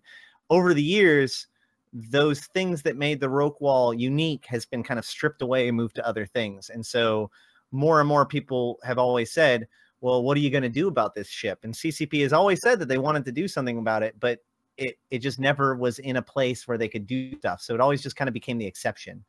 I remember when they came out with the skins for the Rorqual that they gave away for something. Everybody's like, "Oh yeah, great, this is going to get useful." But now, I believe that was the second decade they gave that because I have one. Yes, now it's going to be valuable. I'm probably going to wait and sell mine. So go ahead. Oh no! I had nothing. Go ahead. What's this I hear about battle orcas? The possibility of those things happening. Battle orcas or battle Rorquals? Because I hear both of those. I hear battle orcas more than battle Rorquals. And that's the thing, when this is all the mining side of the game, it's the harvesting side of the game. It's got its own function in the overall game to produce enough materials that builders can use to build all the ships that are blowing up in combat. But one of the things that's worrisome is that these things that are meant for one purpose end up being used for combat because there's some kind of game design that slipped through the crack and they are too effective at combat. So I've heard about the battle. I think it'll break tower projection, to be honest with you. I was going to say, I'll address that right now. I mean, the CCP has already told us that if it looks like that's happening, they are fully prepared. They will tone back possibly the DPS capability of it or something like that. Whatever it is, if they are fully aware of how powerful the Rorqual is. And if it looks like, this is going to be like, oh my God, like, look at what everyone's doing now. They're fully prepared. They might tone back like something like its capability to apply damage or something like that. If they were to tone something like that, that might make a huge impact on what people use it for. But I mean, keep in mind, people are talking about how like, oh, we're going to jump these things all over the place. It's like, when it's in C or when it's got its industrial core running, it's putting out a pretty substantial DPS, but it has to operate its core, and it also costs more just base from like what a carrier can do, and a carrier is far more versatile in terms of what it can do and where it can go. But I have a counterpoint to that, right? Go right ahead. You've got compared to like a Thanatos, right? You got somewhat anemic DPS, right? But you have double the range. You have a 90% reduction in jump fatigue, and when you have the core deployed, you essentially have fax level tank and reps. Correct. And I will say again that if that starts to become the standard, I am sure CCP is completely ready. CCP likes to keep a couple things in their back pocket, I'm sure. And like, if it looks like, oh my God, look at this, PL is literally just battle Rorqualing everything in the universe, they will like be ready for it and be like, all right. Can I just say for the record that I hope that I am there on the day that PL or NC Dot or someone drops a whole fleet of battle Rorquals. That is going to be epic. Oh yeah. So here's my question. And plus the thing is, if they start doing that, here's the thing you got to remember, like, because the DPS really comes when it has its industrial core running. I mean, because its DPS is okay when it's in free mode, but the bonus you're getting is when it activates its core. And I can tell you right now, every major alliance would just salivate, like, what? They're locked down for 5 minutes? Get me a sign, and we got 20 Titans. We're about to just go nuke a bunch of oracles. You guys seem to be overlooking the fact that the lion's share, if not pretty much all their DPS is in drones. So a beefy squad or a beefy fleet of T3s running smart bombs is just going to shred the drones right off the field. It's not hard to defang a quote battle Rorqual. I think that's kind of that seems to be a. Is it myth? Well, except for the Rorquals that are using sentries. Yeah, to say use sentries, you have a rack of smart bombs on there. If they close to kill your sentries. Again, though, anybody who starts doing that, if you have the fighters on a carrier, I forget what they're called, the specialized ones for taking out specifically other drones, will just literally eat those alive. But I thought those only worked on other fighters. I didn't think they actually applied damage to drones. I think they'll probably do all right to sentries. Here's my question. The space superiority fighters absolutely do take out all the small drones too. Gotcha. Okay. Yeah, here's how I would phrase this question: will people still use faxes? And I think that the answer, well, I don't know. So they're gonna rep almost as good as a fax, but still have these superior drones on the field. So they do run the risk of kind of being like an alternative to the fax, and so you might actually see some fax pilots replace their faxes with Rorquals. I mean, you could, but they're not going to rep effectively as effectively other capital ships, and they're also far more expensive. Right, but 80-90% of the effectiveness of the midline fax. So the question then becomes: will this be the new? What was that strategy from like 2-3 years ago where you used a bunch of carriers? Wrecking Ball.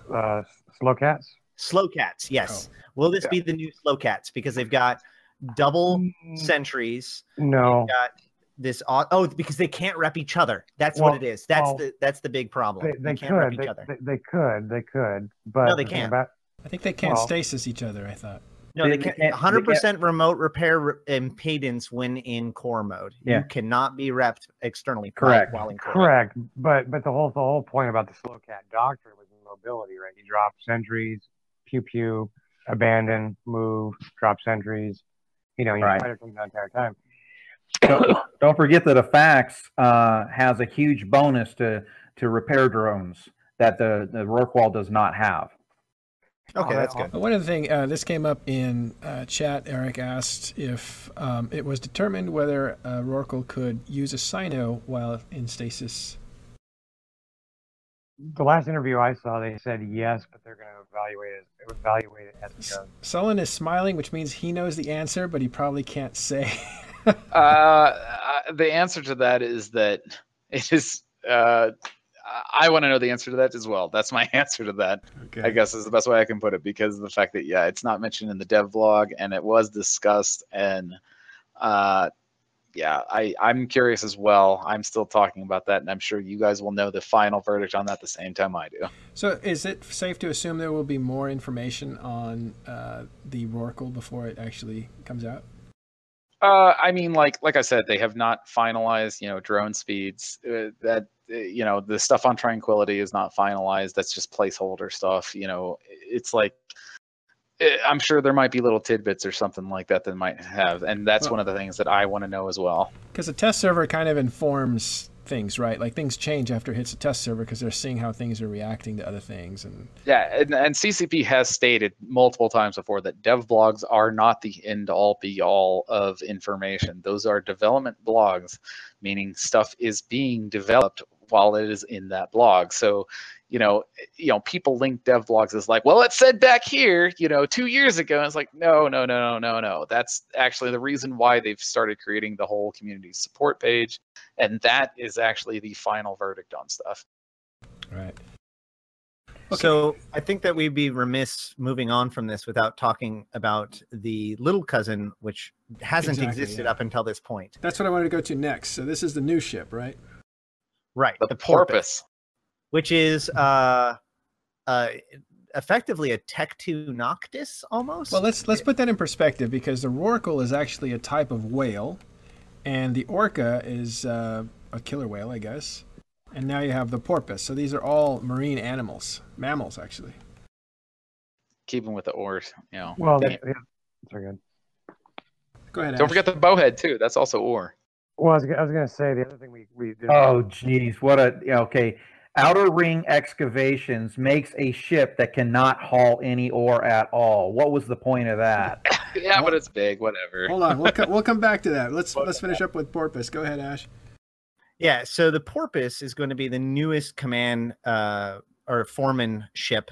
It is going to be battlecruiser size. It can fit 2 command bursts.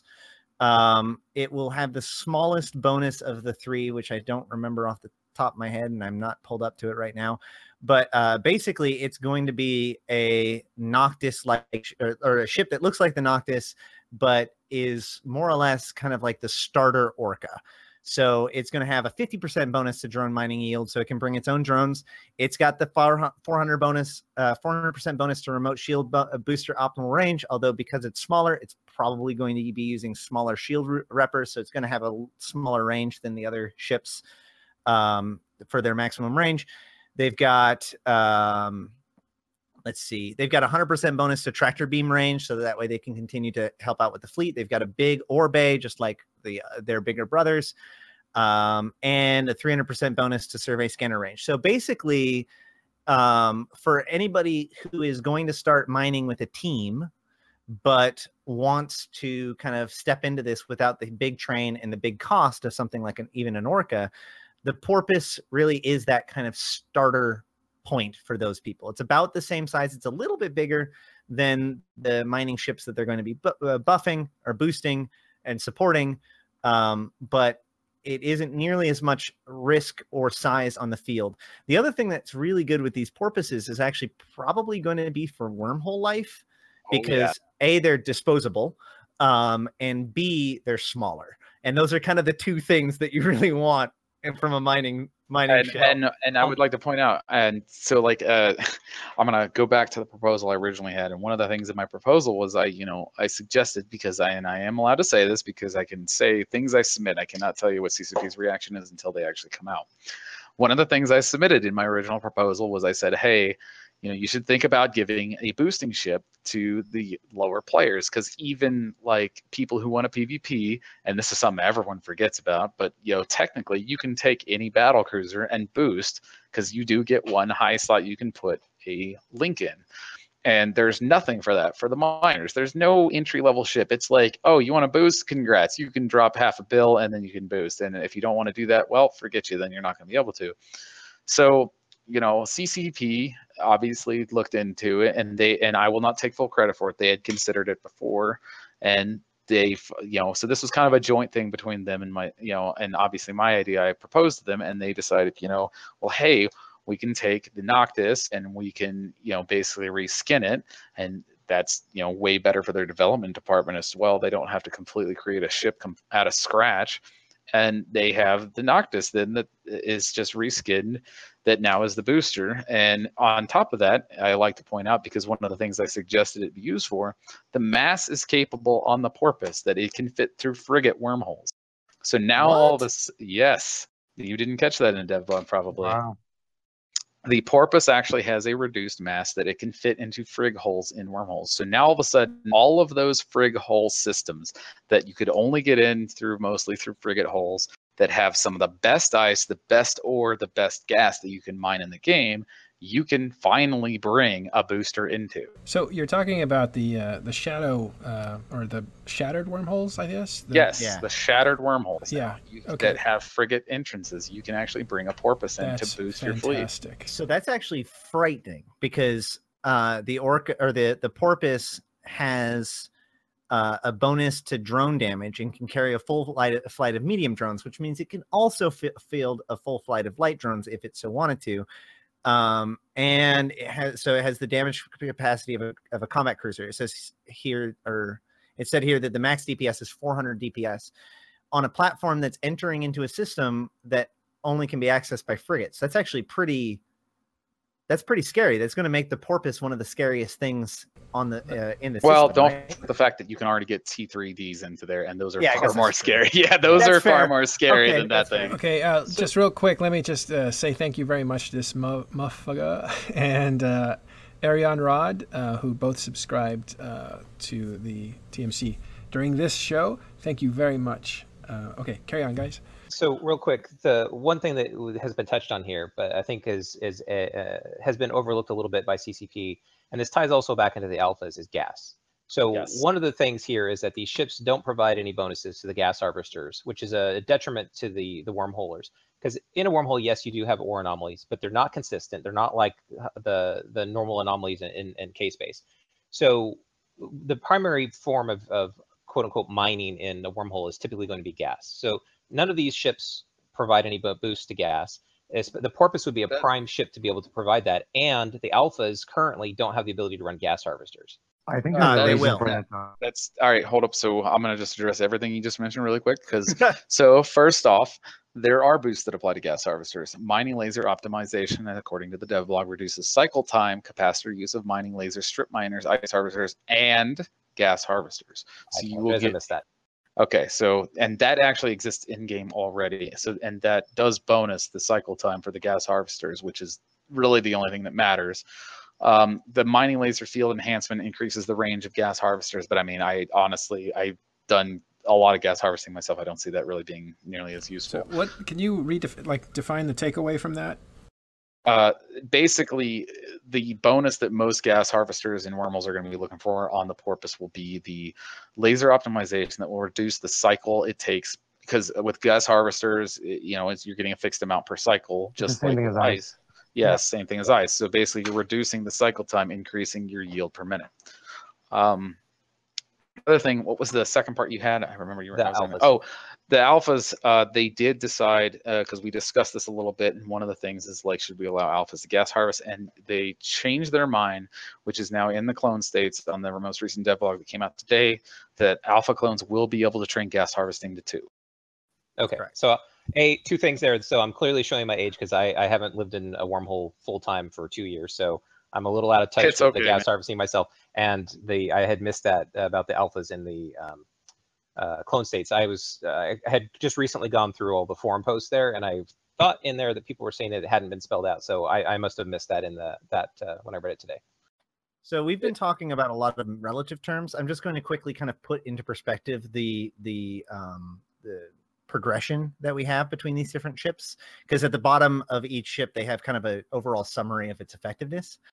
So the Porpoise will cost roughly 50 to 60 million ISK, mine roughly just under 1,000 M3 per minute, which I don't even know if that's good, and it's roughly a barge. Okay, T1 barge. A T1 barge, and then we'll do about 400 DPS. Yep. Whereas the Orca will cost roughly 700 million ISK, so about maybe about a billion fit, have a max yield of 1,400, so it works out to about 1.2 of a right, about 40% better than the Porpoise, and we'll do 800 DPS. Is about twice as much DPS. Whereas the Rorqual, this is where things get kind of crazy. The cost is going to be about 2.3 billion ISK. The maximum yield without the industrial core is 3,000 meters cubed, so 3 times the amount of the Porpoise. And then with the with the industrial core running, that of course is multiplied by roughly 5 times to 18,400 meters cubed per minute plus drone travel time. So that's a big number. And then its maximum DPS without a core is about 1,000 DPS, which is a very respectable, even battleship level damage. And with its DPS or with its core, it does 2,000 DPS, which is not insignificant. The max theoretical output on the Rourke is 8 times an Exumer. Realistically, it'll be about 5 to 6 times. Yeah, they really ought to put some fine print in there for disclaimers, because the 1,000 DPS off the Rorqual, that's obviously with max skills and the right rigs and the right mods, and that's going to come out of heavy drones. That's not going to come out of medium drones or anything like that, or sentries. It might come out of that. Yeah, and same with the others. I mean, we're talking optimized with the biggest, baddest, most damage-dealing drones. Yeah, I was putting those up to give you a sense of scale and progression between them all. So, again, with the Porpoise being 50 to 60 million ISK, that really means that the only reason to not have a Porpoise is either if your little group of people are so new that you've never trained into it, or you're all alphas and so you can't get boosted, or yeah, I mean, really, a Porpoise is one of those ships where if you want to get into it and you're an Omega clone, it's there for you. It's affordably priced. I fully expect that the Porpoise is going to obviously compared to the Orca and the Rorqual, the Porpoise is not going to see nearly the amount of usage. But for the specific situations, the Porpoise is going to be invaluable for people. Because I think that's the key thing about the Porpoise is, yes, it's a nice introduction, but there's also going to be specific situations where the Porpoise is going to be like, yeah, we want that over anything else. I like the fact that it's bigger than an Exhumer, yet you could still pack it away in your Orca or your Rorqual and take it with you. Can you actually carry it? Is it considered an industrial? It is an industrial. At least it should be. You should be able to fit it. Yeah, but in the Orca, you can put anything you want. It's not restricted. The Rorqual is the only one restricted. While you brought up the packaging thing, I wanted to just point out something that not many people noticed that I actually brought up during the summit, and they considered it, and I'm happy to see it in the dev log, is that Covetors and Hulks are getting a reduction down to the Retriever and Mackinac size for fitting inside of ships. I just want to point out that I've been trying to sneak in that piece of information into the whole time. All right, instead of have you swoop in and take it. It's mine now. I'm not letting you take credit. I actually was the one who brought that up at the summit and told them to take a look at that. And that was something that was reiterated to me from several people from the Rorqual roundtable, so I can't even take full credit for that. And hold on a second. Let me throw it to Arid. I want to check his mic. How you doing there? Arid, if you can speak now. Otherwise, we assume your mic is not working. I see him keying up, but yeah, I think he's working on it. Okay, sorry to break the flow of that. Good job on that. I think people are going to like that one. Well, I think the other thing that they added in that same part is that the bowhead is also going to be tweaked quite a bit. So it's going to get 37% reduced mass, which is going to make it so that it can enter into wormholes a lot easier. And it's going to get 23% additional capacity in the ship maintenance bay. So it's going to be able to carry even more than it did before.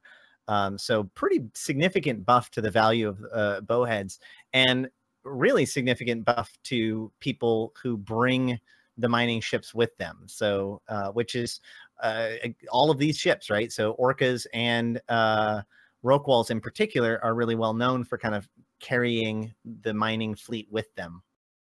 Yep. And this is just going to be, and it's important that it's Hulks, right? The Hulks get the reduction because Hulks are the biggest yield. Well, they're massive, but they're also the biggest yield ships, right? So if you're going to be supported by a Rorqual or even an Orca, you're probably going to either want a skiff for tank, or if you don't have to worry about the tank, then you're going to want a Hulk, because you don't need a Mackinac, because you don't need the ore hole, because you have the command or the foreman to support you. So the Hulk is the correct choice.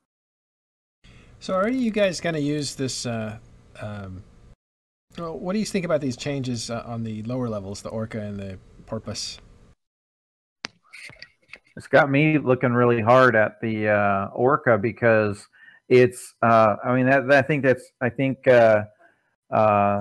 Cypherx really hit the nail on the head. It almost mines equivalent to a barge. So like, no, it does. It actually does 1.2 times. I think. Of a proc maybe.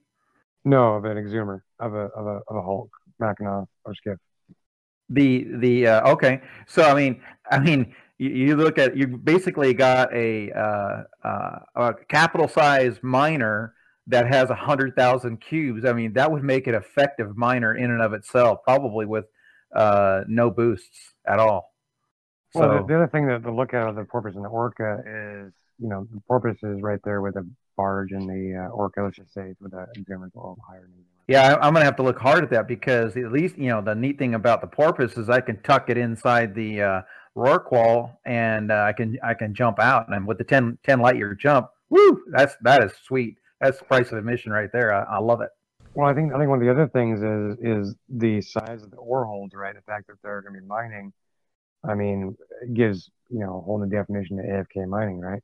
Well, with the Oracle ability to compress, plus the massive ore hold that it's going to have, the amount you could strip multiple belts without ever having to dock up.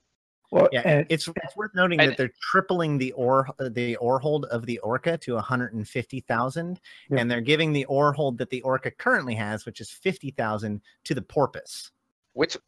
And the Orca is actually 150 plus up to 100 more with full skills. Yeah, and that was something I wanted to address too, because that was something I recommended actually in my proposal as well. It amazed me when I saw what they did in terms of how much stuff that I recommended that they actually took the light. And this is something for all of you naysayers as to what the CSM actually does.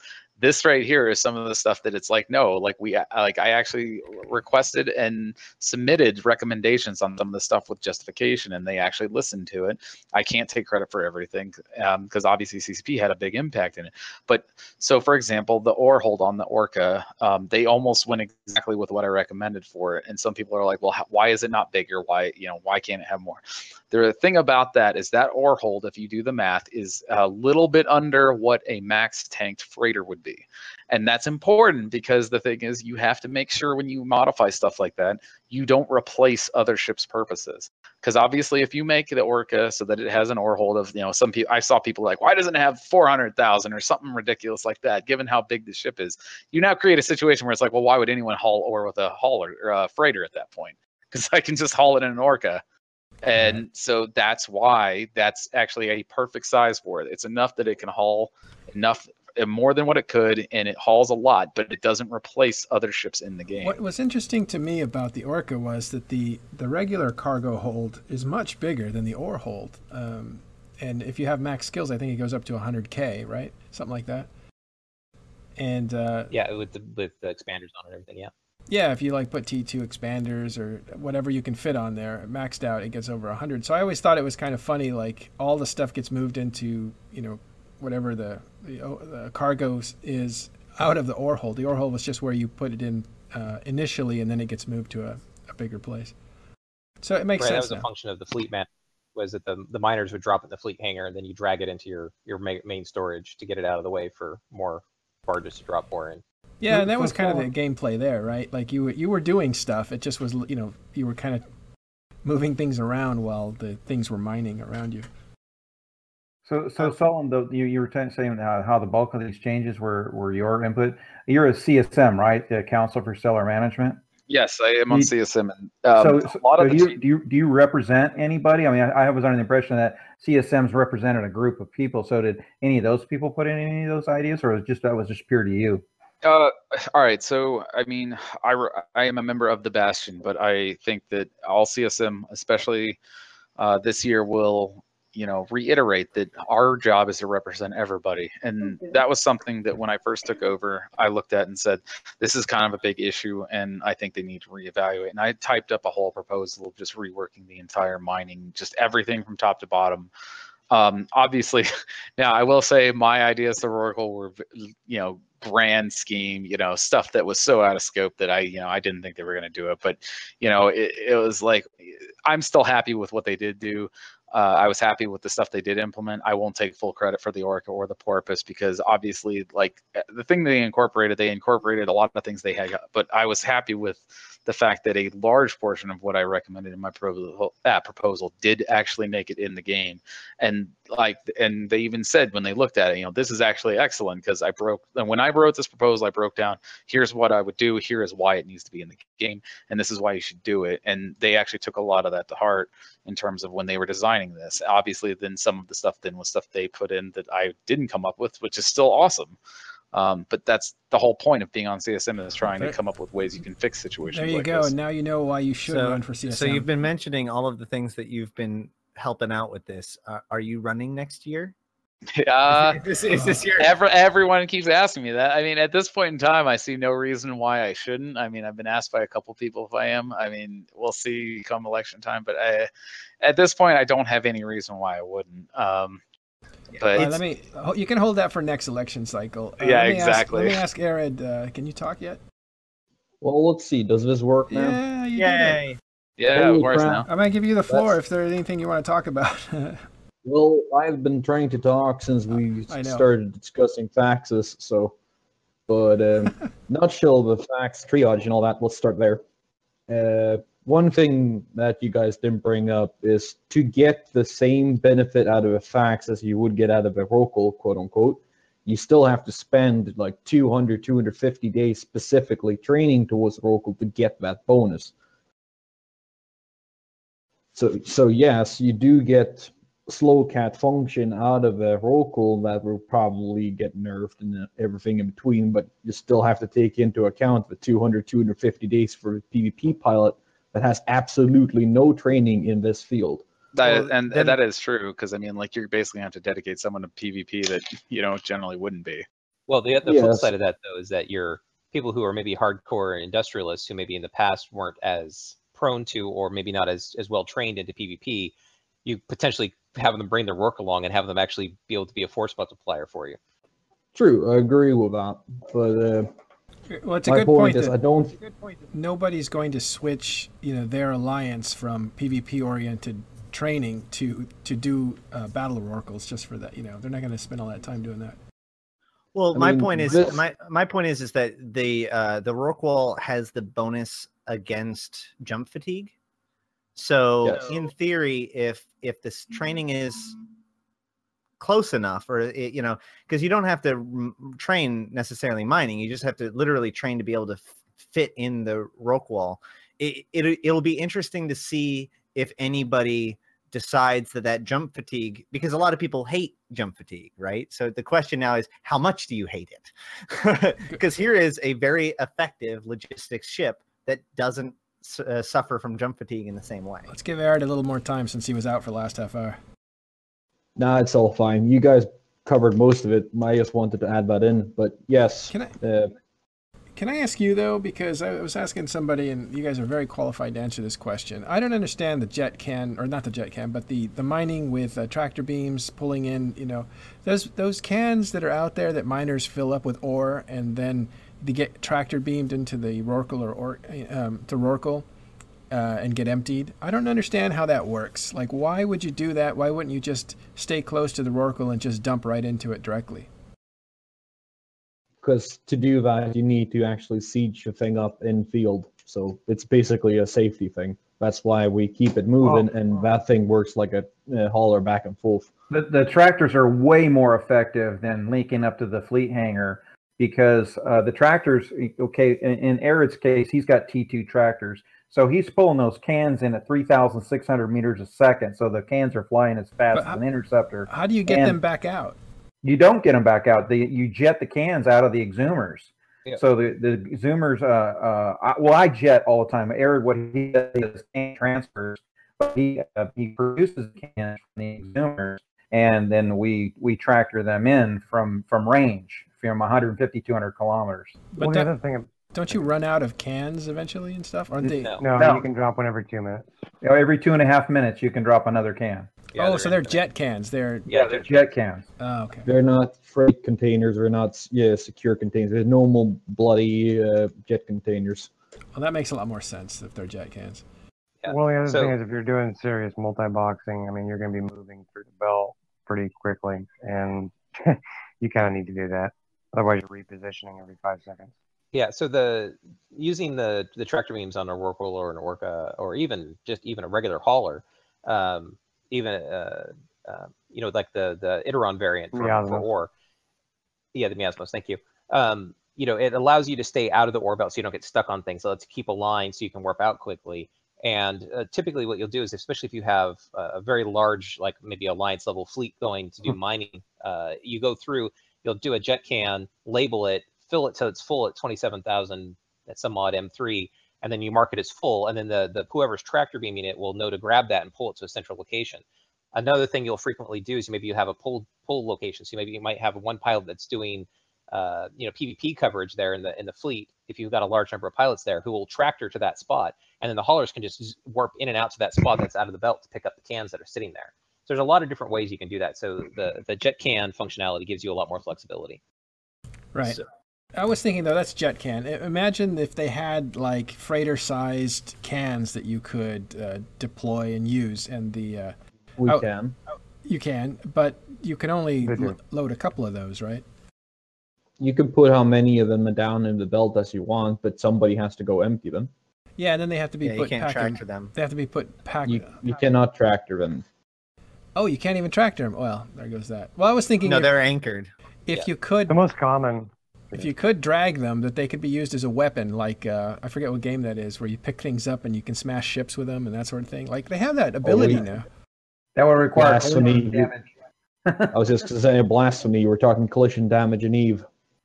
Well, or just bumping. It's funny you talk about stuff like that, and like I'm sitting here thinking about some of the theory crafting we were talking about, and one of the things they brought up with the mining was Aerith brought up, and you can see it in the notes if you actually look at it. Like, well, what about Mercoxit? Is that the stuff that gives you the damage when you're trying to mine? Yeah, or not Mercoxit?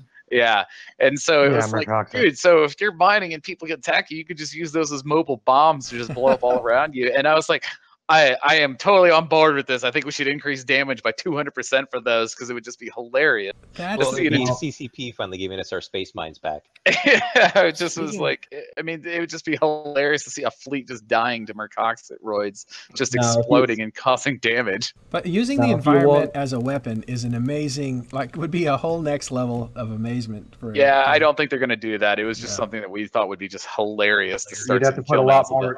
There'd have to be a lot more in the belt.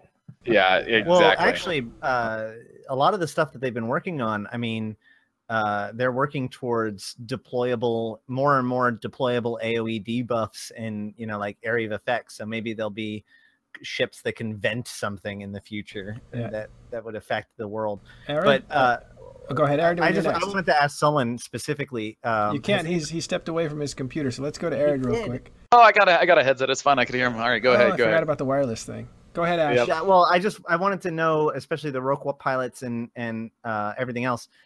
What about Rogue Walls that are going to be using their panic button treacherously, right? Because if you lure people into the belt to come help you for mining, and then you hit the panic button, you've locked them into place involuntarily for 5 minutes. So if you're on the side of the aggressing fleet, you can pin them down for a period of time. Pretty sure you have to be in the same fleet. Yeah, right. Yes, right. But that happens right now, where it's like, yeah, come do my mission running or come do my thing, and you lull, hapless victims to your fleet or your group, and then when you have enough, you just pop the hammer and bring in the people and.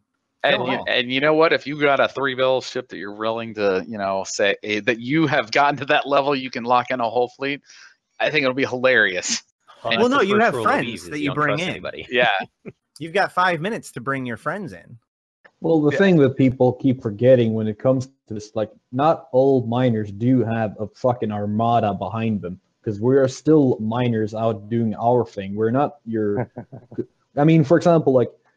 Let's take an example like on the big blocks. Let's say NC, for example. There's no like pure indie force in NC that gets covered by the main NC entity. So to say, if you're a miner, you're a miner. If you're PvP, you're a PvPer.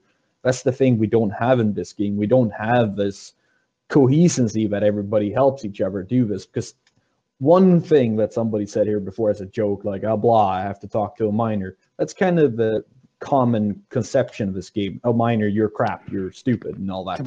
To be honest, though, I don't really want support with the size of fleet that I'm fielding.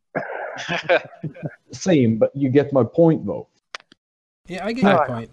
Because this game begs people to play together, and it's very much isolating. The model now is that you're a mercenary alliance for combat. You don't need anything else because you make all your money being a merc, and then you have industrial alliances that don't have enough people to produce both an industrial alliance and a PvP wing to protect it, and it's very segregating, I think.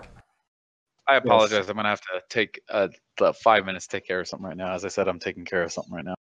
All right, let's see it. What are you taking care of? Okay, I know it's going to come up. So this is something that was given to me and my girlfriend about 4 days ago. So here, I'm going to show her on screen really quick.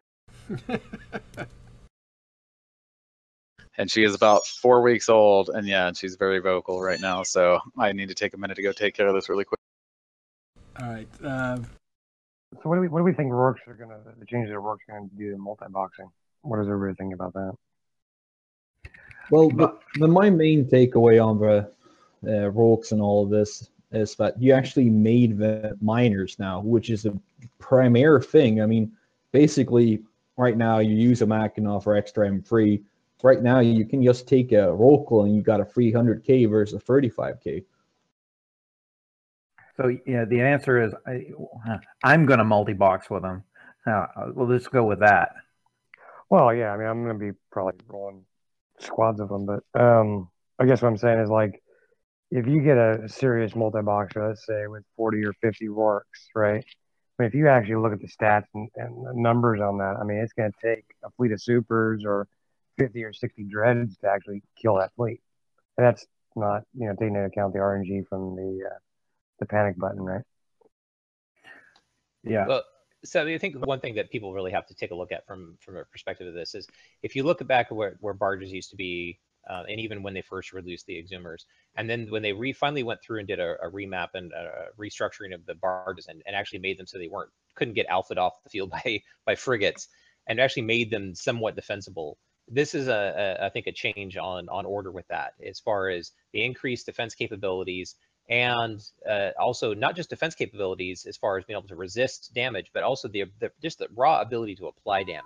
It's really going to be a game changer for people, and it's going to make the miners and the industrial players, a lot less of the hapless targets that they've been in the past. Well, I think it's also, something, if you look at like all the different aspects of the game, it's something me and Matt talked about quite a bit, and other folks.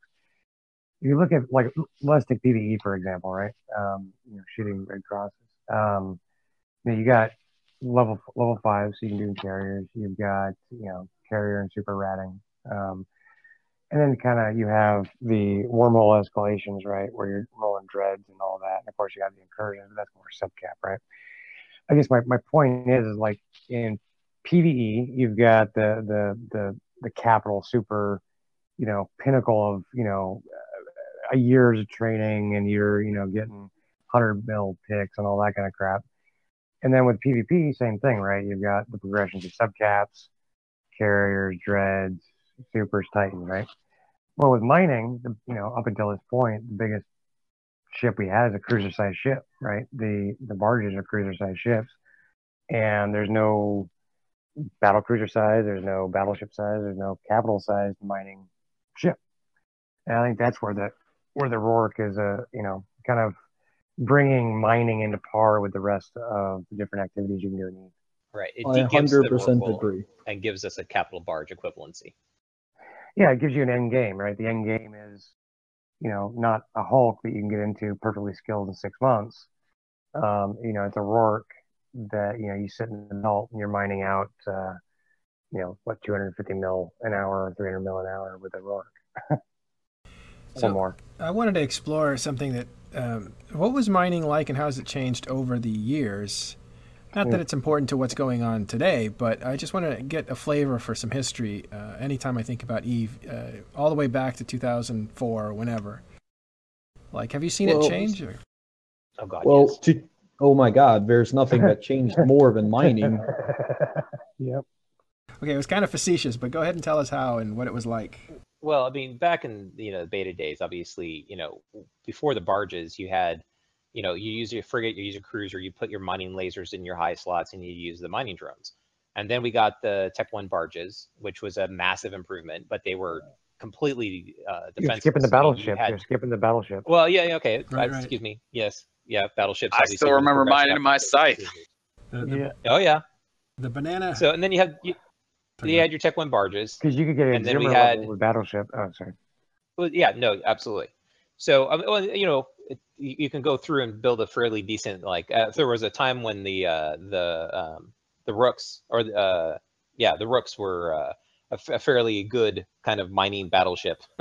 Oh, the Rorqual? Yeah, it was, or not the Rorqual, the Roke. Yeah, the Rogue. That's what I'm using. Yeah, the Rogue. It was ridiculous. I remember you could do the math, and a Rogue outmined any T1 mining barge at one point. It was silly. No, you actually had tank. Yeah. Well, at one point it actually outstripped a Coveter. Yeah, but I think even before the Rogue was the Apocalypse was the battleship of choice, wasn't it? Yeah. Yes.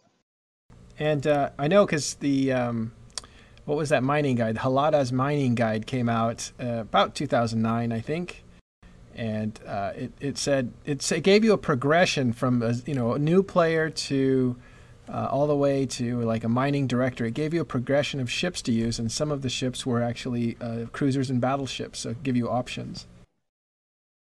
But Axe, you were saying? Well, so obviously you have your non-mining ships, and then we finally got dedicated mining ships with the Tech-1 barges, which were great. And then they added in obviously the ability to do. I think those the ice was after the Tech-1 barges. So yes. Correct. Obviously, so that they went from improving our mining ships to giving us more things to mine and actually creating more potential revenue for us. And then obviously Tech-2 exhumers, and then making it so that finally giving the miners any form of survivability. Well, I think another big thing was the specialization of the mining ships, right? Yeah, I was just gonna say. Yeah, where you had the Mackinac, you're mining out 4 blocks of ice every cycle instead of 2, and so on and so forth, right? So you could specialize more. Well, the Skip was for Macoxit, the Mackinac was for ice, and the Hulk was for just raw or just massive ore output. And the Iteron 5 was king, and we had no boost, and we had no freaking capitals hauling for us. We're so spoiled now, it's not even funny. Yeah. I just remember when they dropped the Venture, I was like, God, rookies have no idea what it's like now. Yep. Exactly. You've never flown a rookie ship that. Well, actually, I take it back. They've flown the rookie ship with the civilian miner on it. Yeah. Well, I think the other thing is, I think the Rourke is a huge needed change, not just like we said, progression in the mining profession, but I've actually been mapping out the costs, trying to at least, as far as the SOV infrastructure upgrades are going to come out over the next 2 years, and the tower replacements, all that kind of stuff. And if you go ahead, I was going to say, if you look at it, right, you're looking at somewhere. I mean, if you fully upgrade every system with everything that they've said may or may not, actually be released, assuming that it is all released, and you do all the upgrades and you replace all your pauses with, the Citadel, the quote unquote Citadel replacements. I mean, they're all based off Citadels in my opinion, but anyways, you're looking at, anywhere from 400 to 800, freaking billion, potentially per system over a 2 to 3 year time period, So, I mean, you look at the raw ore output that's coming out of Nullsec, which they released those numbers, and it's just, there's going to have to be a massive increase in ore NPI output, but specifically ore. I was going to say one of the things that was brought up actually in the chat. I wasn't sure if you were going to address it, Matt, or all, but the thing about Rorqual changes in mineral prices. Go ahead. Yeah. So I mean, like, this is something that obviously, has been like, people just think the minerals are just going to completely tank, and everything's going to be cheap and everything. But I mean, there's one thing that every single person is forgetting, and that is the fact that now structures are slowly going to shift to this new system that everything is destructible. And even though they require PI, they also require minerals. Every single structure in the game now, when it gets destroyed, is going to require replacement. And that's kind of something that people kind of negate, because they look at structures and they think, well, most of it is PI, but there is mineral requirements. And, you look at the massive amount of citadels, and now we're going to get engineering arrays. And then after that, we're going to get drilling platforms. So the thing is, yes, you're going to be able to mine a lot, but they're also, if you think about it, increasing the total destruction in the game as well. Well, and that's been the overall demand too, though, is that they typically have matched the improvements with industry to a known increase in consumption. So with POSs eventually going away, as you said, in all the citadels, and then the new types of citadels that are coming, Yeah, I mean, they need to improve the yields so that they can match the consumption that's going to be happening. There's an additional thing that I can't believe everybody's missing, which is the alpha clones. The alpha clones can only bring ventures, so they're not going to be bringing in. There's no way an alpha clone will be pulling their weight on minerals, right? So that means that we have a bunch of consumers and not a bunch of new providers. And in fact, a lot of people might be switching from a mixture of consumption and production to being solely consumption. So as some people decide, oh yeah, I'm going to shutter that account or, whatever. So, well, I was going to bring that up, but I actually think that all the new alphas that arrive, you think it's going to be 1 million. I think it's going to be 2,000, but all of them that arrive won't make up for even one, Fortizar, the amount of, well, not all of them, but just to put it the amount of structures. Just to put it into perspective. Okay. Go ahead. I was going to say, put it in perspective, a small to mid-sized alliance to fully replace all the infrastructure that everyone's been talking about, you're looking at the equivalent of probably a couple dozen Titans in minerals. And that's for a small, 800-man alliance that holds maybe a constellation, right? So, I mean, that's going to be 5 to 10 times increase in mineral demand, right?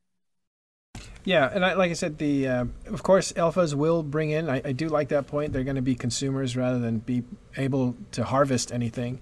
But yeah, the amount of structure destruction, if it goes as planned, is going to put a huge tax on harvesting and resourcing that hasn't really been addressed until now. Now you can see why these changes are so big and so positive for mining. There's also another factor you may or may not consider, like right there before the mineral price is going to have any chance to go down, it's going to spike. And you look on Eve Central, there are a whopping 10 Rorquals available to buy. The bottom end of the market went from 1.8 billion 3 days ago to 2.7 billion just for a bare hull.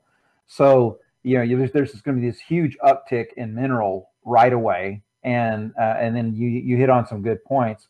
There's another thing is how carrier proliferation has happened with the new capital changes.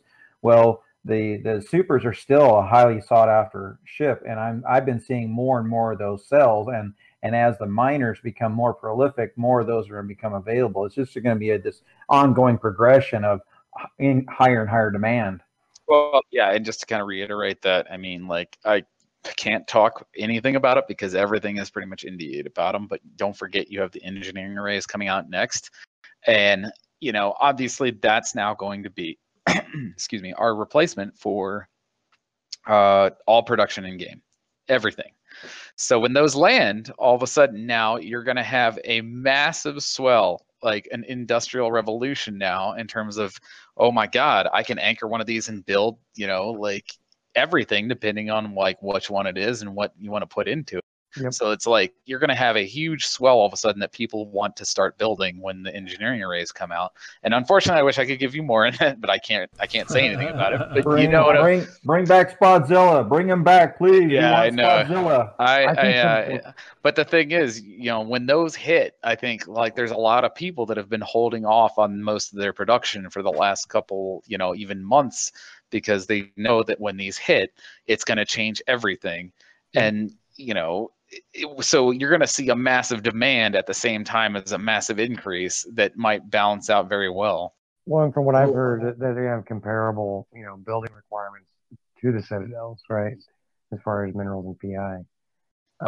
In terms of the engineering arrays, I don't know what all they've released, and to be honest, I don't want to skirt that line too close. But no, I will say that they have not officially released any numbers. The only thing that they have said is that the industrial or the engineering complexes will be smaller physically than the Citadels, but they haven't really said anything about its materials. That'll in one of the interviews, and I think it was Eve Down Under, I think it was Eve Down Under.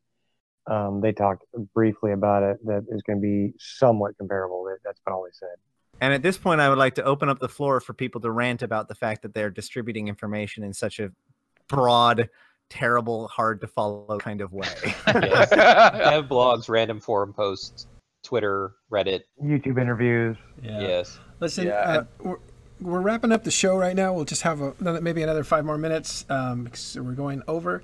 And then after that... Can I have real quick? Yeah, please. Sorry, I didn't mean to interrupt you.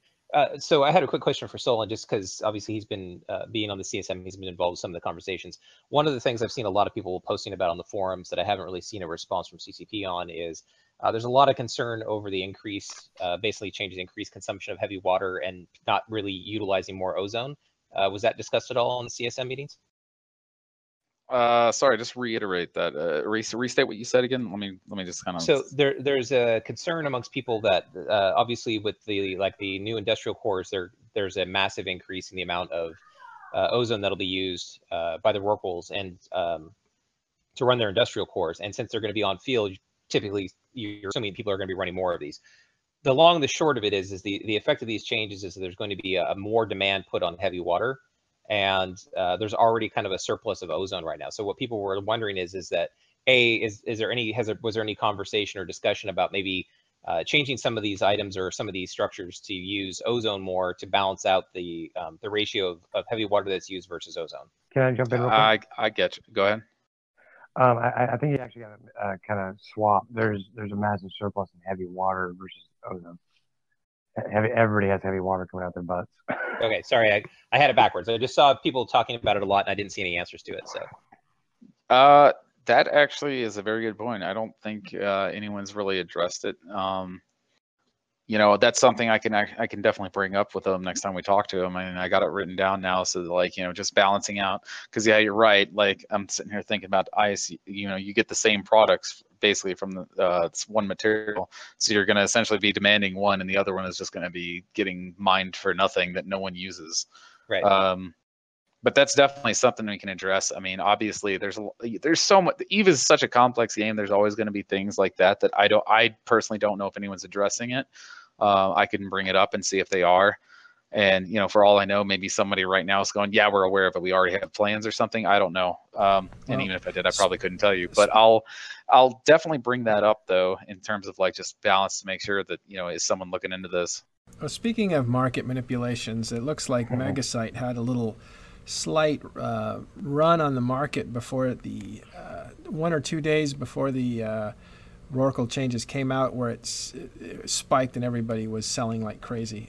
So that's interesting, and we're looking at it to see did information leak out before the changes actually hit a few days as somebody was running off all their Megasite, because it looks very suspicious.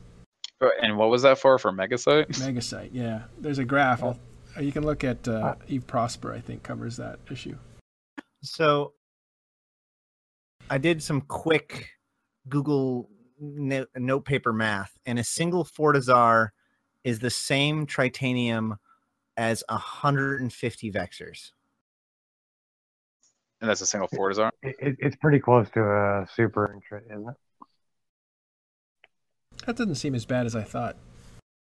But I could be totally wrong. But it sounds like there's 7 modules that are 4,500,000 tritanium each. There are 4 modules that are 3,600,000 tritanium each, and then there's the core piece, which is 54 million tritanium, and a single Vexor unresearched is 622,222. I just did the math. The main core is 86 Vexors.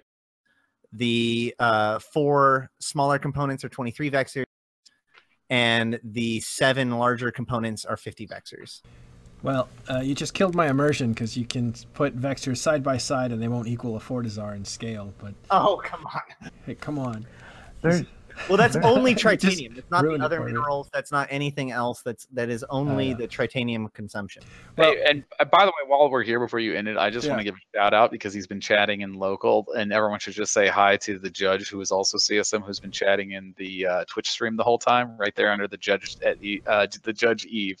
So I'm gonna give a shout out to him, because he's been keeping me in check, making sure I don't leak anything. So Yeah, we've noticed him in there, and he's helpful inside the channel.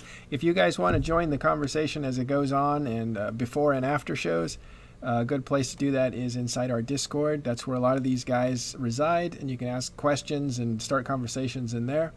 I'll put an invitation to that in the channel in just a second, and also be on the Talking in Stations podcast information. Okay, last comments. I think there's some. Okay. Well, go ahead and finish your point, Cyphex, and then we'll go on.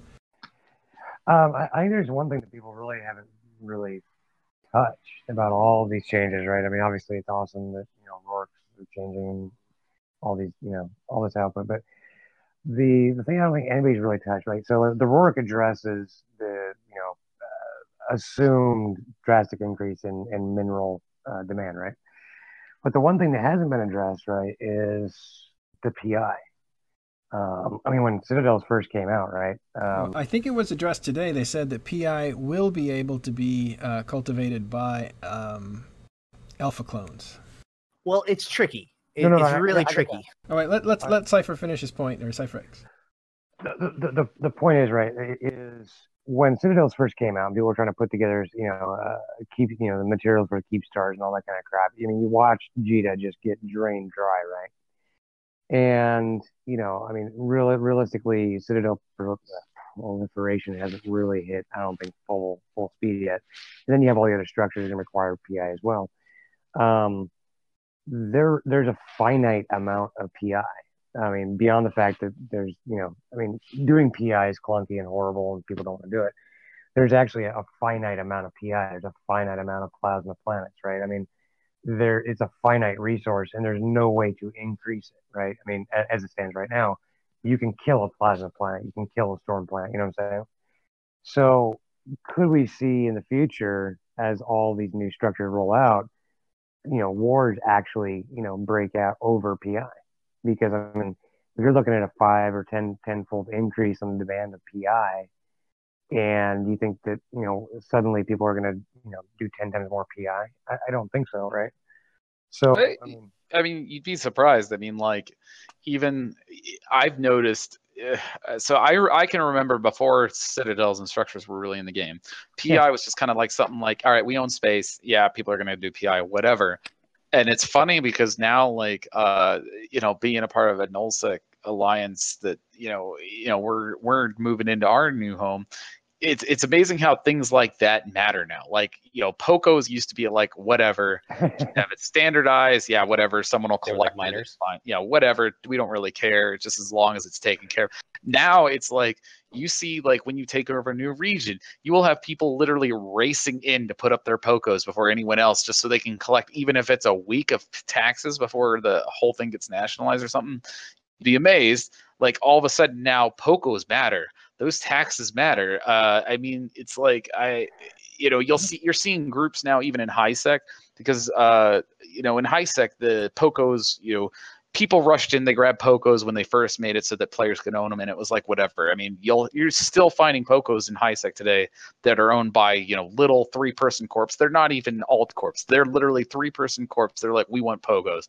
But it's funny because now you're seeing people saying, no, we want those, because now there's actually money being made in PI, and it's actually a legitimate form of income. Well, there's actually groups that have a POCO empire. I mean, look at Marmites, right? I mean, they have 400 or 500 POCOs that they were managing and defending, and I mean, they were raking in tons of ISK. Oh yeah. But the thing I'm really trying to get to, though, is when you looked at the numbers that were released, I can't remember which CCP it was that releases those numbers, but if you actually crunch the numbers of the PI output by region, import, export versus, what goes into Citadels, all that good stuff, right? And then you add in the industrial arrays and the drilling platforms, and then, of course, all the solve upgrades that really haven't even been talked about much, as far as the arrays and all that kind of crap. What's gonna happen? I mean, there's not that much PI. There's not a whole lot of extra capacity out there. I mean, there's 14 plasma planets in a region, or 10 plasma planets in a region. I will say that low-class wormholes are definitely going to get more value. Oh yeah. All right. if they haven't already. So. All right. I love this conversation. I would love to see this go further, but we got to wrap up the show. It's been over 2 hours. And look at all the people listening, man. I know. If well, it's actually okay with me. I have to go a little longer. I have to go. Yeah, we have to break up the show at 2 hours so people are used to it. We're going to continue this conversation inside the after the show is over. But I do want to say a couple of program notes. One is that there probably won't be a show next Friday. I'm out of town unless I can find. Aaron, can you mute? Hot mic man. See if I can mute him. Okay. And so next Friday probably won't be a show because I won't be able to run it unless I can get somebody else to run it. And second, there is an additional show in 12 hours, or actually more like 10 hours now. That's going to be 1 UTC time for Europeans. So we'll have Tiberius Stargazer with us, and we'll have Apotony, and we'll have Rivre, all talking about Alliance Tournament and some of the stuff that's come out or will come out from CSM as well. So we're going to cover both those. It'll be a preview right before Alliance Tournament. If you're up early and you want to check that out, we'll welcome your viewership. And so now I'd like to thank Axe and Arid and Cypherx and JR for joining us, along with Sullen and Ashtarothi. Thanks, guys, for showing up. I apologize for you. I got asked to show the kitten one more time. Yeah, let's have one more viewing of the kitten that is adorable and he's taken care of. And Ashtarothi, thanks for running us through all the stuff. We appreciate it. Who doesn't want to see a 4-week-old? Let's see if we can hear him meow. She might actually. Squeeze him. No. But she is definitely very vocal. Yeah, adorable. And maybe next time we'll have the judge on along with Sullen, and we'll cover some more CSM stuff. CSM stuff is very important because a lot of stuff seems to be coming out of there that tells us where the game is going and what kinds of things to prepare for as winter approaches. All right, that's it for the show. We will see you next time on Talking in Stations.